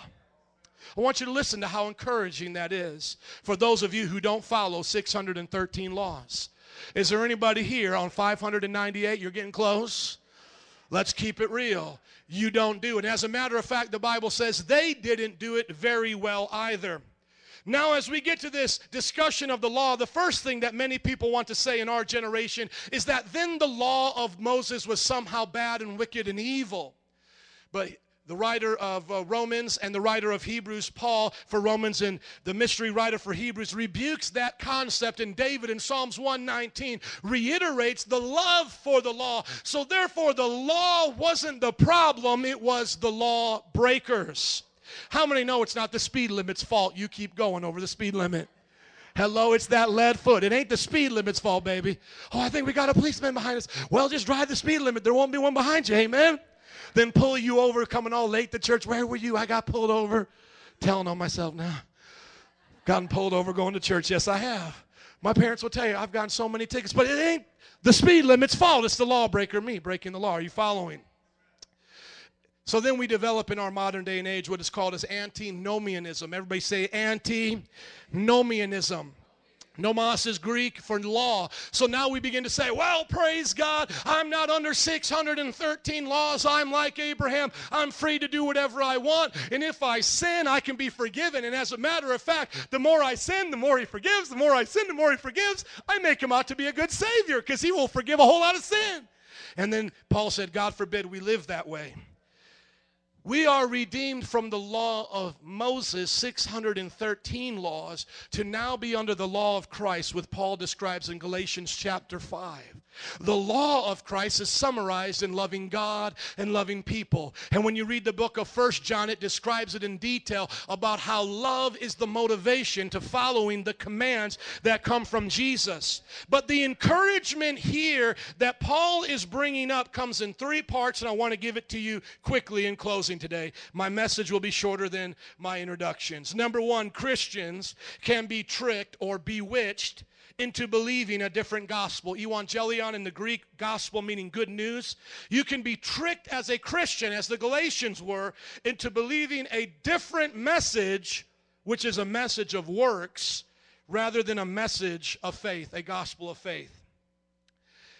When the gospel came to you, if you heard it correctly, the gospel said, believe upon Jesus and you shall be saved. Anybody hear a gospel like that? Repent of your sins and you shall be forgiven. But why is it now we as Christians begin to hear this as our gospel? Stop sinning, stop smoking, stop drinking, stop doing this. And now we begin to equate these laws that come from the law of Christ, which I believe if you look at the New Testament teachings of Jesus, there's about 100 commands that he gives us that are summarized in loving God, loving people. But over time, even the best of us can begin to take these 100 laws and substitute them for the message of salvation. And that, my friend, is another gospel. I am not telling you stop drinking and then you'll be saved. Stop cheating on your wife, then you'll be saved. Because that gives the impression that somehow you're just a bad person and if you do good, you can be saved. You are not hearing the right gospel. He did not come to make bad people good. He came to make dead people live. You cannot rehabilitate yourself and become clean. The idea we get then is that salvation is somehow a car wash, and if I help God and get myself clean, then I will be clean. No, you come as you are, dirty, filthy, wretched, miserable, and blind, and only by the blood of Jesus are you saved. Do not let anybody switch to you the gospel with a false gospel. Now, does that mean that there are now no evidences of our salvation? I love what Leonard Ravenhill said. If you're saved, what are you saved from? Because you seem to talk the same, walk the same, act the same. If you say you're saved, you should have evidence. So what does that mean? If I am truly saved, I should be saved from vulgarity, saved from perversion, saved from the lust of the flesh, able to walk holy before God. Are you listening? So the true gospel message says you are dead, but now come alive and live by that Spirit so you can be holy and perfect before God. And we talked about that last week and the weeks before about how Christ perfects our salvation. And if you notice in this example of Galatians chapter 3, he says that the one who is in the system of the law can never keep them all. Therefore, he comes under a curse. Read Deuteronomy 27 and 28. It says if you break these laws, you're under a curse. So Jesus redeemed us from that curse. Why would we want to go back to it? Let me give you a scripture that I think says this better than any other scriptures quickly. Turn with me to Ephesians chapter 2. Because we are not antinomianists that say there is no more requirements after a Christian has become a Christian. But what we are saying is that to become a Christian, it is not by your good works. Therefore, those of you who think you're too jacked up or too messed up, can't get saved, you actually don't understand the gospel, because all of us are jacked up without Christ. Amen? That's right, I said that. You got to believe that. Ephesians 2, verse 8, for it is by grace you have been saved through faith. This is not from yourselves. It is the gift of God, not by works, so that no one can boast. You are saved by God's grace. So everyone here, stop making excuses about why you can't be saved. Put your faith in Jesus Christ and be saved, and he will save you fully. And verse 10 then says, for we are God's workmanship, created in Christ Jesus to do good works, which God prepared in advance for us to do. When you are recreated in Christ, you're recreated with a new attitude. Live like it. You're created with a new heart. Keep it pure. Don't give it to Nay or to Bobo, whoever you call that dude. Keep it holy. Amen? The second point that we learn is that Abraham is the Christian's example of faith, because before the law of Moses or the Jewish nation, as a pagan, he placed his full trust in God by believing the gospel. When he was there hearing these promises, he believed it. And then when he was asked to sacrifice his son, he believed it and did it. And then when the son was spared and the angel came, which we believe is Jesus, and said, "Don't do it, I myself, Jehovah Jireh," the name is revealed, "I will provide the lamb myself." What we see when Abraham believed it, it was counted as righteousness. And the question I want to ask you is, do you believe the gospel and all the promises that it entails? Do you believe that there's a heaven? Do you believe that heaven can come onto this earth? Let heaven, your will be done on earth as it is in heaven. Do you believe that God can raise up your children in such a way that when they're old, they will not depart? Do you believe that when you work hard and diligently unto Christ, you will be rewarded in this world, on your job, in all that you do? Do you place God at the heart of your marriage, that when you husbands love your wife as Christ does the church, and the women submit to their husbands as they do unto the Lord? Do you trust God with your marriage, your family? Because when Abraham did that, he showed us that that is what is righteous. The Bible says he believed in God. He put his faith in God, and it was accounted to him as righteous. Trusting God in the midst of your storms is righteous. You may not see your reward today. You may not see the miracle happen today, but simply having the faith is righteous. I just got to stop here just for a few seconds. Do you understand this? When we go through troubles, normally we want to see the response, the miracle, to see the payoff, to know that our faith was right. But didn't Abraham have to wait to see a payoff? And in honesty, did he really see the fullness of the payoff? He really didn't see it all, did he? But yet he had faith anyway. It's easy to have faith for God to pay your bills on payday. Woo, God is good. But what are you going to do when the car breaks down and an extra expense came into your life? See, keeping faith at those times is righteous. And you may say, but it doesn't seem like it changes anything. It doesn't seem like this faith makes a difference. It does. It is righteous before God. You're living the way he commanded you to. Let me give you another example. When we live morally before God in what we call integrity. Integrity is what you do when no one is looking. You see, hypocrisy is what you do when somebody is looking, but integrity is what you do when nobody is looking.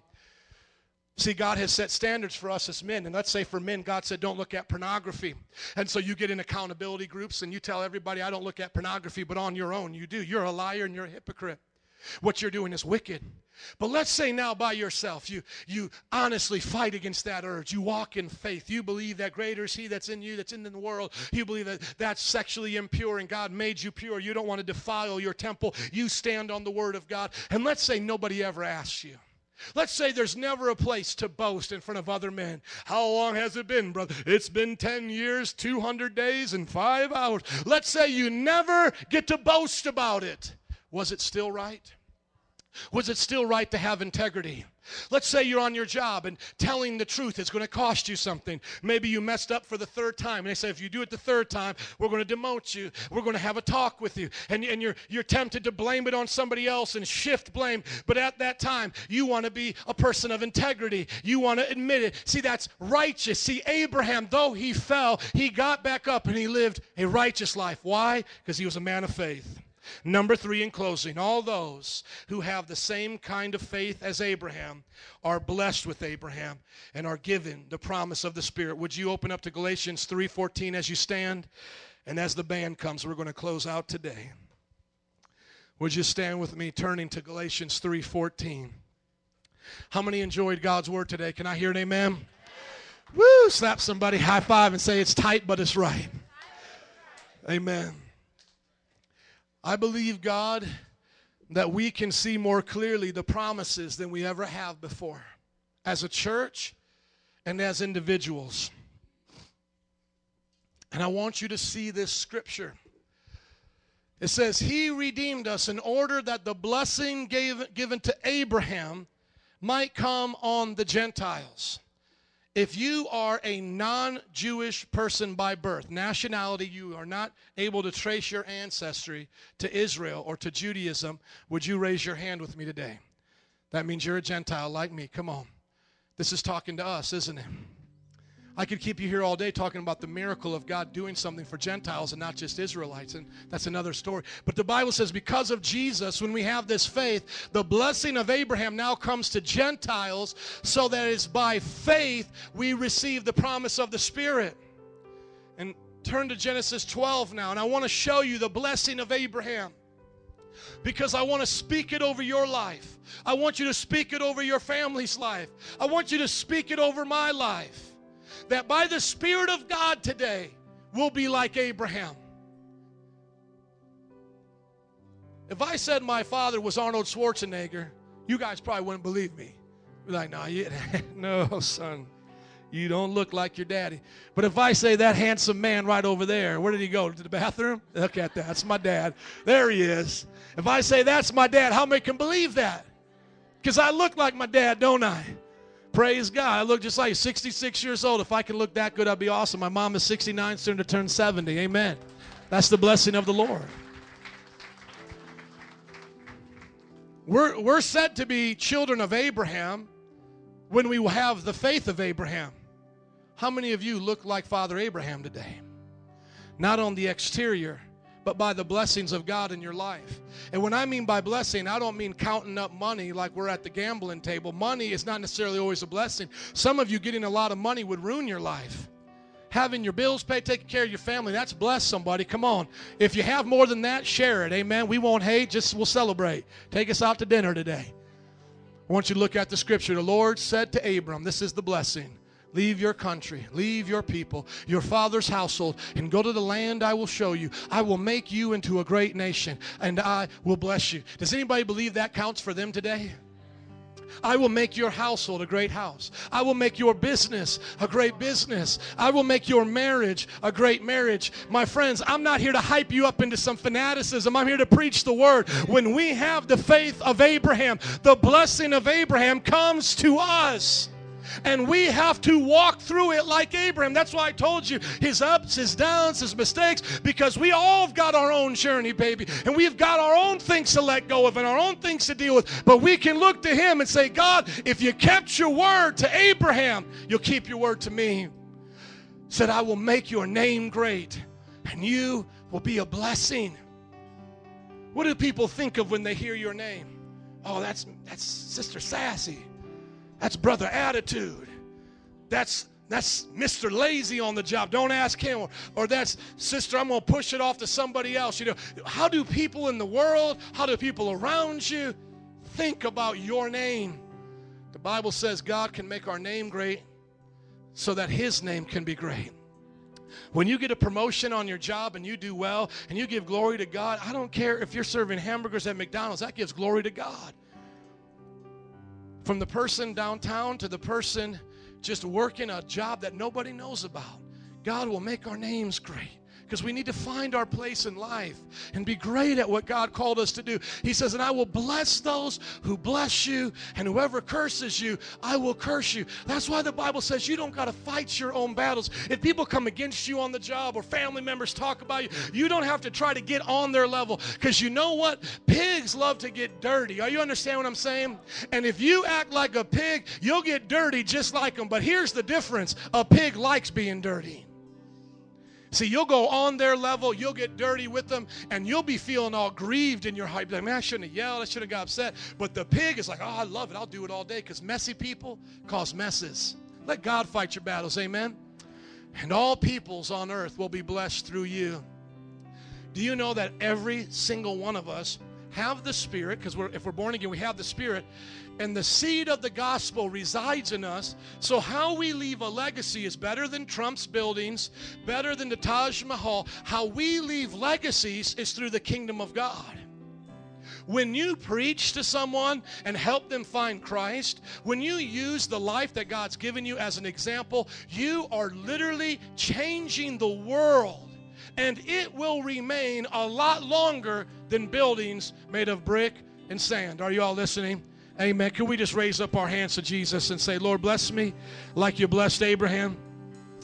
Oh God, would you give us faith? It's okay to ask for faith, but I want to encourage you with your hands raised. You know how you can increase in faith? The Bible says in Romans, faith comes by hearing, and hearing by the word of God. If you ever face discouragement in your faith, read the word again, stand on his promises. But with your hands raised, and as altar workers are coming, would you just surrender to God your life, your troubles, your mistakes, and believe today that the same God of Abraham, the same one who started and finished his faith, will do the same in you? Today the Bible says in Philippians that he who began a good work in you will be faithful to finish it unto the day of Christ. Come on, hands raised, 30 more seconds. Talk to the Lord. If you haven't yet accepted him, you need to. Come on, he'll give you the new life. You can't change yourself first. Some people say, well, I'm going to change myself, then come to church, or then the altar call. That's like washing your car and bringing it to the car wash. You can never make your car clean enough, friends. Come to Jesus. For those of you who have a family or a husband or wife, children, I want you just to pray blessings right now. Those of you employed and working, come on, pray blessings over all that you do today. May the blessing of Abraham come on us. Jesus, would you bless us? Bless our families. Make our name great for your name's sake. Would you use us to be world changers, history makers, God? Now in closing, search your heart. Are there any fears in your heart today? Any failures to trust God? Come on, just with hands raised. It's a Holy Ghost stick up. Come on, surrender. Just throw up your hands and say, God, I give up my fear. Trying to work this out my way. Fear of loneliness, holding on to people I shouldn't be holding on to. Fear of disappointment, God, always wondering if you're going to keep your word. I confess my fears unto the Lord. And now say, I receive a spirit of power, love, and a sound mind. I receive a spirit of power, love, and a sound mind. I rebuke the spirit of fear. I rebuke what the devil has said. The devil is a liar. Let God be true. Hallelujah. Hallelujah. I receive the power of the Holy Spirit. I receive a sound mind. My mind is set on Christ, set on heavenly things. My mind is guarded by the peace that passes understanding. I believe that there is a joy set before me. I will not grow weary. I will not faint. I will look unto Jesus. Come on, just praise him now. Come on, somebody praise him. I believe I will make it.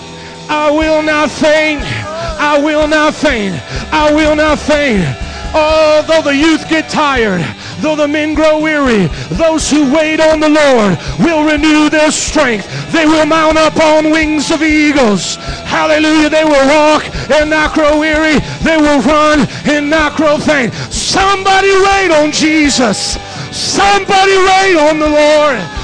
Come on, you got to put your trust on Jesus. Would you wait on him? He may not come when you want him or when you think he should show up, but he's never late. He's always on time. Somebody wait on him. Wait on Jesus. Somebody thought about giving up today. Don't give up. Wait on Jesus. Somebody got discouraged this week because you preached and then somebody didn't get saved. Wait on Jesus. Souls are coming. Somebody was going to give up because you prayed for healing and you didn't see it yet. Wait on Jesus. Hold on to his word. He will provide. He will heal. He is our shepherd. Woo! Hallelujah. Hallelujah. So we're waiting on you, God. We're waiting on Jesus. I'll count the stars if I get depressed. I'll count the sand because you said as many as they are is as many as you'll bless me with, God. I will not lose hope. Woo! These three remain: faith, hope, and love. But the greatest of these is love. I will love you. I will love you. I trust you that you won't abandon me. You won't leave me. Woo! Faith comes from love. Woo! If you believe it's true for you today, will you give him a hand clap of praise? Amen. Would you hold somebody's hand next to you? Let's close out in prayer. These altar workers are going to be here to pray with you for any need that you want to ask God for in faith. They'll agree with you. Father, I thank you for everyone in this church today. I pray you bless their life. Help them to wait on you, to keep their faith in you, God. Bless their family and their children's children. And let us all come back to this place with the testimony of what you've done in us and through us. Bless us to be a blessing. In Jesus' name. If you believe it, can you shout hallelujah one more time? Hallelujah! Woo! Slap somebody high five and say, keep the faith. If you need prayer, come up. Otherwise, you're dismissed. We'll see you this week at Life Groups. Come on, keep the faith. God bless you. Lord, lift our voice to you. We sing, Lord, yeah, yeah. We sing out to you, Jesus, Lord. We just love you, Lord. We just love you, Jesus. Oh, yeah, yeah. You have rooted me with your love, and I'll never